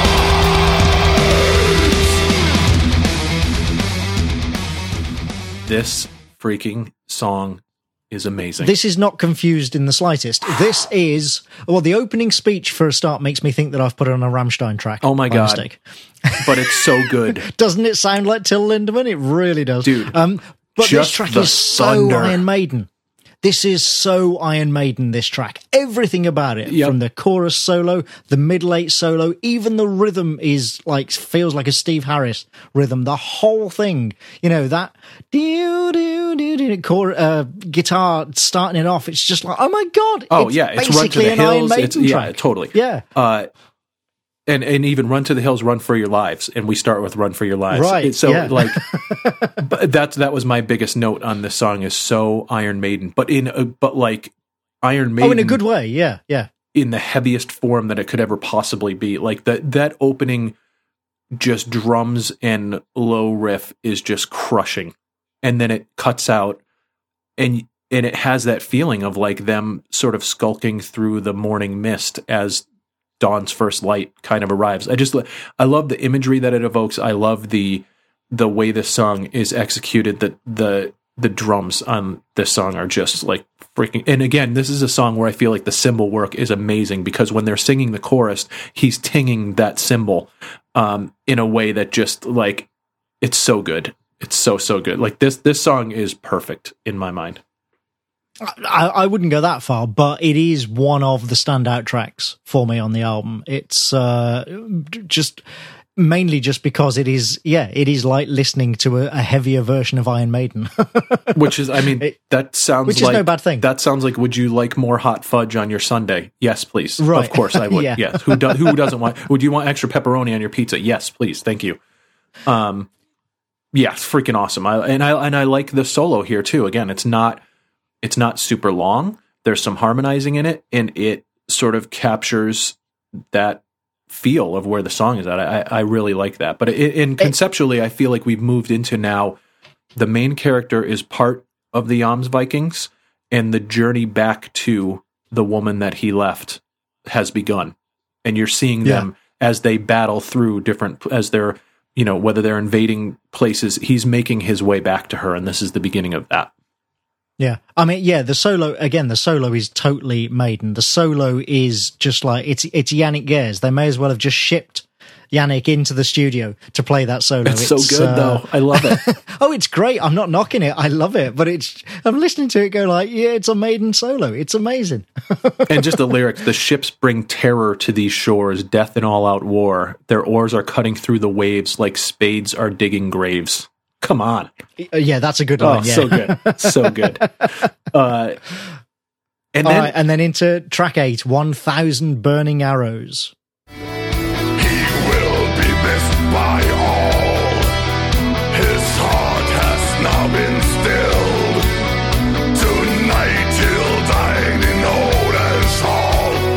There he'll drink his fill.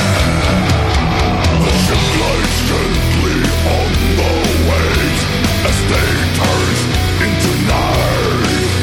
1,000 burning arrows fill the starlit sky. Two ravens on the long ship, they spread their pitch black wings and lift up to the burning sky. A send-off for a cat.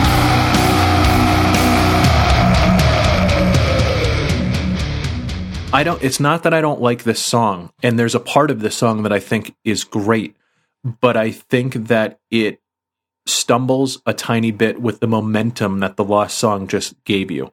Because here it's a song of it's a a funeral march, basically. It's them, mourning the death of their leader. And it reminds me very much of My Friend Misery from Metallica. Wow. No. Really hits that for me.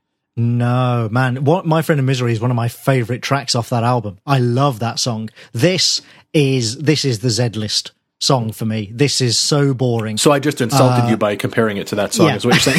Yeah. You're like, no, don't ever say that again. Yeah, this whole song, there is nothing interesting about it. And it's such a shame because, lyrically, narratively, it should be great. And it should also be up my alley. This is kind of like the sort of the doom metal sort of subject that, could be given such a great treatment. But it just doesn't. It does nothing at all for me, this track. It doesn't even end well. No, it's but just I do think the middle... It's like everyone just decided to stop playing and put down their instruments. I think the imagery...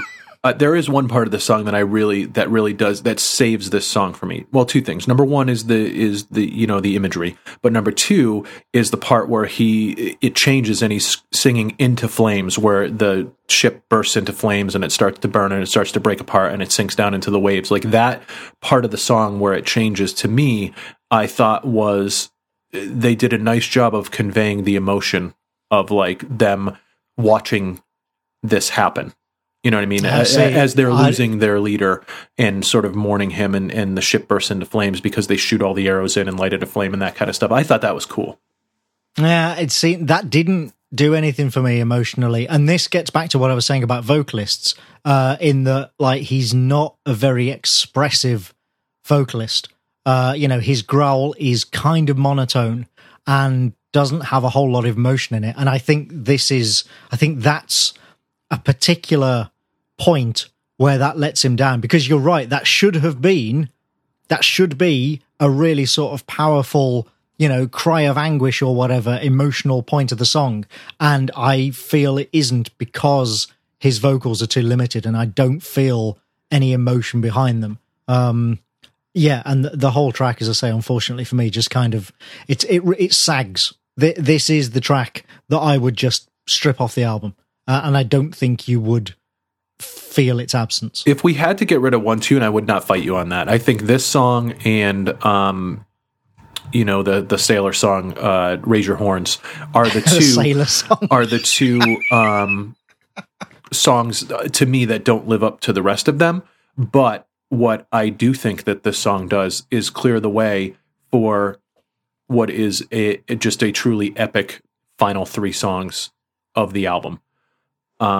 Well, it certainly clears the way. Okay, for track 9, Vengeance Is My Name. No signal for protection, I don't have a shield. Surprise my one advantage, keeping my sword concealed. Hidden out of sight, ready, prepare to bite.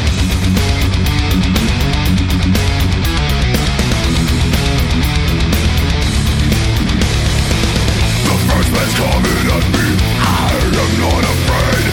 The time has finally come now to introduce my blade. Flashing, there is knives.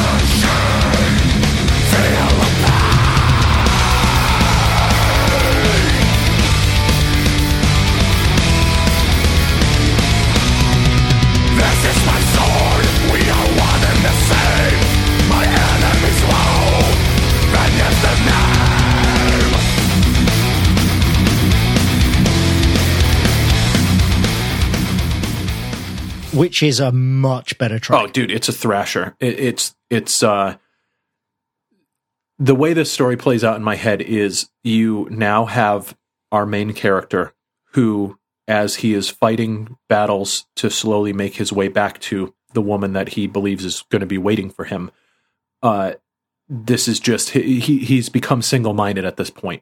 He is now on a collision course with his goal, you know, and so this whole vengeance he's obsessive. Yeah, exactly. And so this is him just cleaving through everyone on his way to get to her. Yeah, it's a really, again, this is a like one of the top sort of B-list tracks for me on this one. It has a good riff, some really good, nice, interesting chords, good fast tempo, thank goodness, you know, back to some speed. The chorus is fine. I like the lead over the end of the middle eight. And what I mean by that is, like, the very end of the middle eight, you get like a bit of, you know, the bridge and a bit of solo, and then you get a lead over the end, which really, we're talking about soaring, really kind of soars before it then comes back to the final verse. And that, I think, is one of the best pieces of guitar work on the album. I don't think the rest of this track quite lives up to it, but it is a good track. The cymbal work. This is another one where you can hear the pinging on, you know, right. as he's going through the chorus stuff. To me, it's so freaking good. And just when he's screaming the chorus at the end, "This is my sword," just so good. Like I love everything about that. It's basically Conan Berserker Rage song. And what's better than that? Like, just I can picture Arnold just slicing through, you know, a bunch of people as we get here. So yeah, solid top to bottom. It is. I mean, solid is a good way, I think, of describing that track. Like I say, for me, it's not a standout track, but it is absolutely solid. There's nothing bad about it, and there is one particular part that I think is really good. So, and then yes, okay, so it leads into what I know is your favorite track on the album, "A Dream That Cannot Be."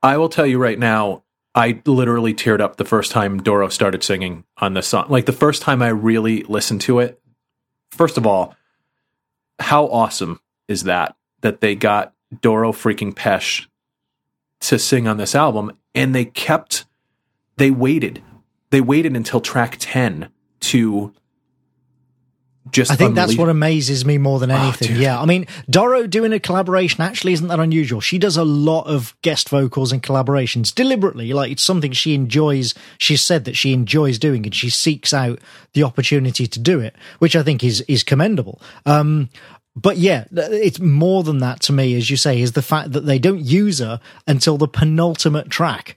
That's kind of amazing. You know, that actually shows quite a bit of restraint and taste. Oh my God. And this, just like, again, the story is simple enough, but I feel like it's just executed so freaking well.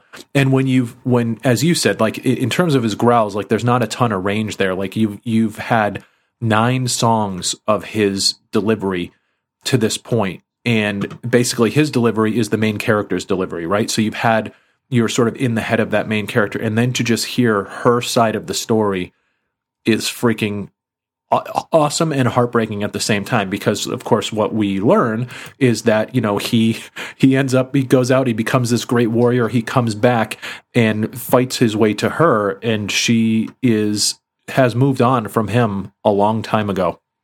Yeah, she's like, what? No, dude, I've got my own exactly. life. Like, but how, I mean, there's so many, it's such a great slap in the face to that trope, right? Of like, I'm going to go save the princess now, and I'm going to fight my way back to the woman I love and rescue her because she needs to be rescued. And Dora's like, look at me. You can see that I'm free. My life is mine, not yours. So leave me be. I mean, that's just, yeah. Oh, I don't need rescuing. Thank you. So, and it's Doro Pesch singing that. You know what I mean? Like this icon of metal, especially during a time where she was one of the only female icons of metal, and the fact that she's still around and she's still doing this, like to me, her casting in this role is just perfect for a million different reasons. And it is great. Yeah, it's got so it has a really unusual rhythm, this track as well, which I think is because, again, given that it is the only track with her on it, it would have been easy to make it. Well, a ballad for a start, for sure, right? You know, which thank God they didn't. But they go the exact opposite, right? But the temptation would have been there, I'm sure, and it would have been really easy to also because, you know, let's be honest, I like Doro Pesch, but she is not, you know, a sort of death metal, heavy, extreme, grinding musician. That's not what she does. You know, it's fair. What she does is heavy compared to some other female solo metal musicians, sure. or rock musicians, but it's not extreme stuff. So again, it would have also been very easy for them to do a straight ahead, you know, simple rhythm rock track and just rely on her vocals to lift it up. But instead, it's actually musically quite a challenging track with an unusual rhythm, some very interesting interplay between them, some strange rhythmic phrasing on the chorus especially. Yeah, it's. I mean, this is one of the top 3 tracks on the album for me, and I love how it backs off when she's singing. Like the whole composition gets cleaner when she sings as well. Right. So yes. Her voice comes up. Like, and again, high fives to Andy Sneap on this one. Like he just perfectly captured the tone and the sound of this song in the mix. Like it's super well executed. I agree. The only sort of downside, if you like, is that because this track works so well, it really emphasizes to me how many other tracks on this album would benefit from some actual singing. And I am not one of these like, oh, you know, I hate growling, I wish they'd sing people. Anybody who knows my taste knows that that's not the case, and you know, in many cases quite the opposite. But this is one album, especially given that it is, you know, relatively melodic, that I really think would benefit from some actual singing in a few places just to take it to that next level. Right. No, I don't disagree with you. Like I think of the Queensryche album, Operation Mindcrime, where you had Sister Mary, who was the female character in that, and she appears on a couple of different songs there. To me, they could have used Doro a little bit more without it being overkill. Right. And I think it would have worked. Like they could have used her in the very beginning, right? When you have that first interaction between our main character and the woman that he loves. And that would have been an interesting place to use her. But the fact that we don't see her until now just makes her a revelation, you know? And so just so... That's absolutely commendable. And like I said, I think that shows great sort of taste and restraint. But even if it wasn't her, just somebody, right. you know, singing in a few parts on the rest of the album, in some other choruses and some other sections, I think really would have lifted it.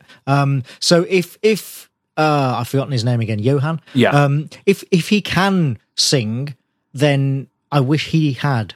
Right. And if he can't, then, you know, I don't know, maybe do some crowd singing or something with the other members of the band. I just think there's a few places where it really would have benefited. I love the frantic middle confrontation in this song where he finally reaches her and she ends up pulling a knife on him because he tries to take her physically away with him. Yes. Yes. Fantastic. And then as we get to the end of the song, to like so emotionally powerful, where she's just screaming at him, "Can't you see I am free?" Like, so good. Like, just his sort of shock and awe over his entire perspective on the world has been shattered at this point. And for her, and I love the way they trade lines as well in that so final chorus, final verse, I should say. I get goosebumps just talking about it. Like, this song, I've probably heard it 50 times now. It has lost nothing in terms of its edge for me. Like, this is probably one of my favorite all-time metal songs, just because of how well it's done. So, and it's a play within itself, right? So, to go back to the stuff we talked about with Halloween, like, this is one song itself that, if this was the only song on the album that told a story, it tells a great story. Oh, it does. Right. That's the other thing. You don't actually need to know the rest of the story. Like, the whole thing is contained in here. Yep. Awesome. Which is really good. Yeah. All right. And then finally, the album closer, track 11, Back on Northern Shores. The ship cuts through the milk white mist, no blinding clearly here. The Armstrong show the mighty fleet, battles drawing near. His heart pounds loud and wild, he's waiting for his day. Then suddenly a dragon ship appears out of the haze. Back on Northern Shores, just as he once swore. He vowed to return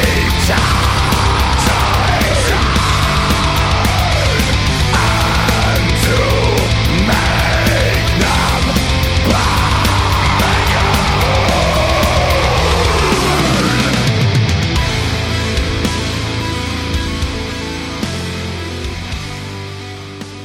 Yep. I mean, how else could it end? But he sort of goes back out to battle with nothing to live for, right? Except for the possibility of one last stroke of revenge. Right. And I mean, narratively, like I said, I appreciate a good tragedy, and I appreciate that this is a tragedy, but narratively, this is very confusing, because I can't actually tell from the lyrics whether he kills the Earl or not. And, like, what's the Earl doing out on a battlefield anyway when he's... I don't know, the whole thing is just very, again, quite confusing. But musically, I think this is quite a good one. The opening minute and 15 with the wailing overlay guitars, and there's some space breathing into the drums, that's really atmospheric. Oh, yeah. It's almost a shame when they drop out of that and go back into the thrashy bits, because that's so atmospheric. If the whole final track was like that, I wouldn't complain. You know, I think that would actually be quite fitting. I feel like the chaos of the battle is captured really well in this song, though, you know, because it continues to escalate until the point where he ends up getting killed. That's true. The whole battle section, the double time bit with the guitars going 10 to the dozen, that is very good, actually, yeah. And the way that I had it sort of pictured in my head is they're the invading force there, right? And so he goes and he fights his way to the woman that he loves, and he finds out that she, you know, basically has completely moved on from him. He goes back out, and it almost felt to me like his gang sort of starts to sail out, and they're cut back off by the rest of the army. And so, because it sounds like the last battle takes place on the water, and so the ships sort of crash together, they have this big climactic battle, and he almost gets to his father and ends up getting killed before he can kill his father. And he sort of sinks into the waves, and the last thing that he sees is his dad's face as he's sort of sinking down. Is it his father who kills him? That's not clear at all. I interpreted it to be, but you're absolutely right. It's not clear. But it seemed to me like, you know, that the Jomsvikings came in, they fought this battle. Doesn't seem like they were totally successful. They sort of start to leave, and then they find that they're cut off from leaving, and then the final battle ensues, is kind of how I pictured it in my head. And so he takes this one last opportunity, because he has nothing to live for, to try and get his revenge on his father for disowning him, and fall short of that. Yeah.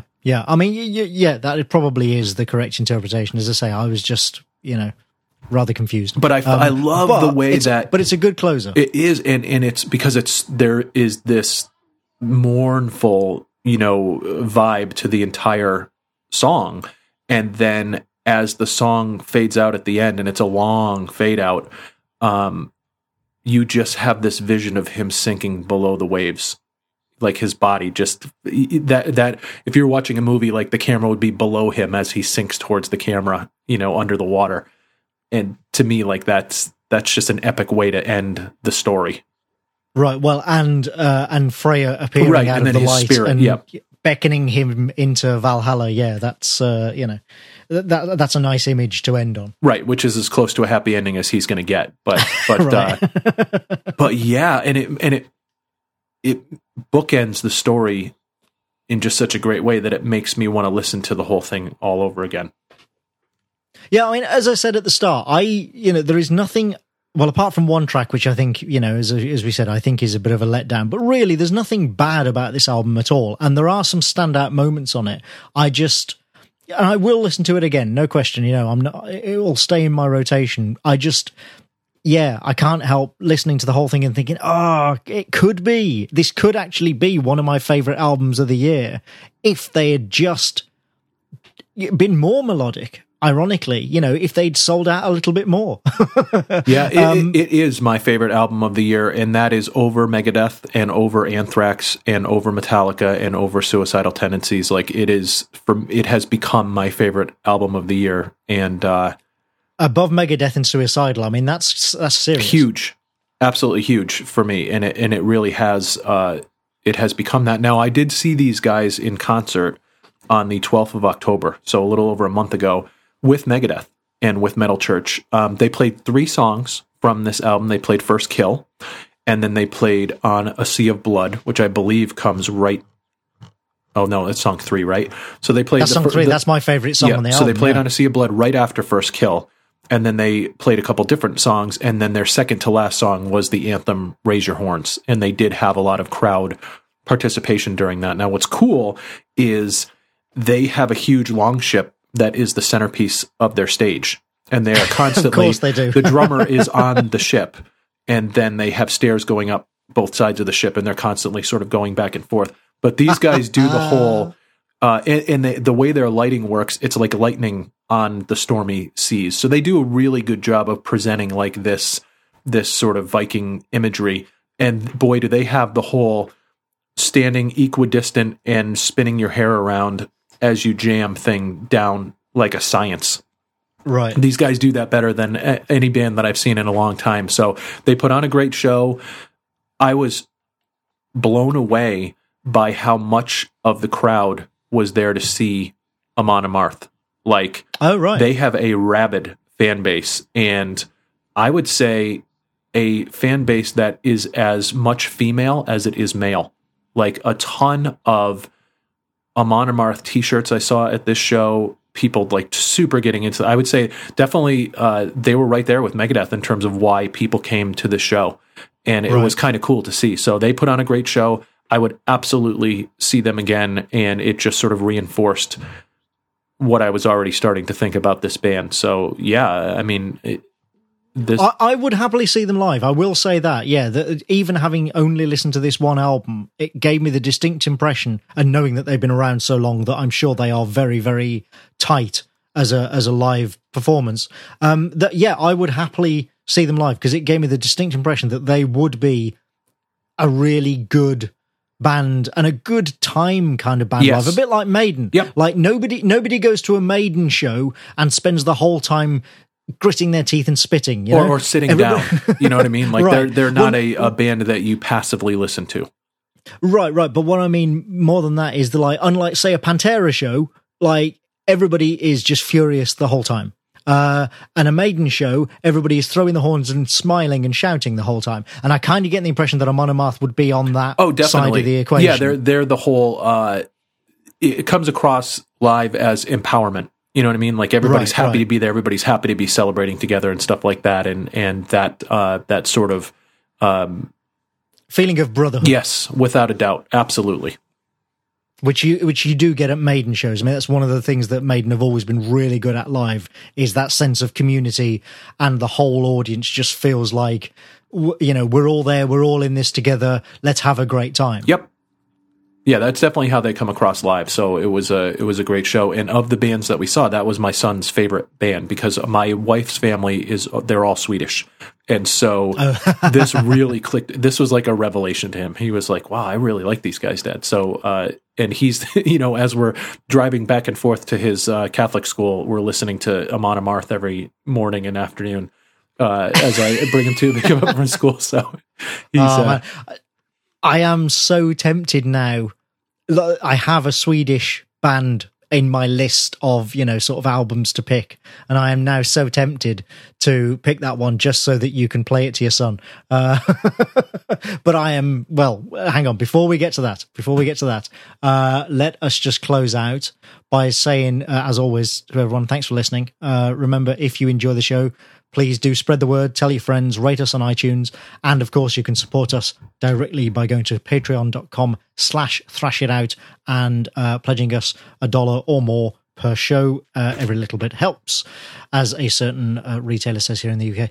If you want to get in touch, you can go to thrashitoutpodcast.com for links to our email, our Twitter accounts, and of course you can join the Facebook group at facebook.com/groups/thrashitout. And there is lots and lots of very interesting conversation going on there, not just about the show. It really is a community where people just post band recommendations and opinions and, conversations and whatever. We're barely even in charge of it, really. There was a great conversation the other day about Bandcamp and bands that people have found on Bandcamp. Like, just, it is really great. And if you want to talk about the new Metallica album, there is a gigantic thread on... That's the place to go. Oh, my goodness, yeah. And it's ongoing as we speak. Yeah. Okay, so your homework. I am not going to choose the other Swedish. I will keep them in my back pocket, as it were. Instead, and I think the next episode will be the last regular episode of Volume 2 as well, because you kicked us off this year, didn't you? I believe I did, yep. So this will be the final episode of Volume 2, and we are going to do one of my favourite albums it's from the 90s again, I'm sorry, but it is one of my favorite albums and an album that kind of opened a lot of doors for me musically, and that is the album Individual Thought Patterns by Death from 1993. Yeah, I have never even heard a song off that album. Right. Have you heard anything by Death at all? I have heard them here and there, but I haven't even heard one album of theirs. So this I'm going in like 99% blind.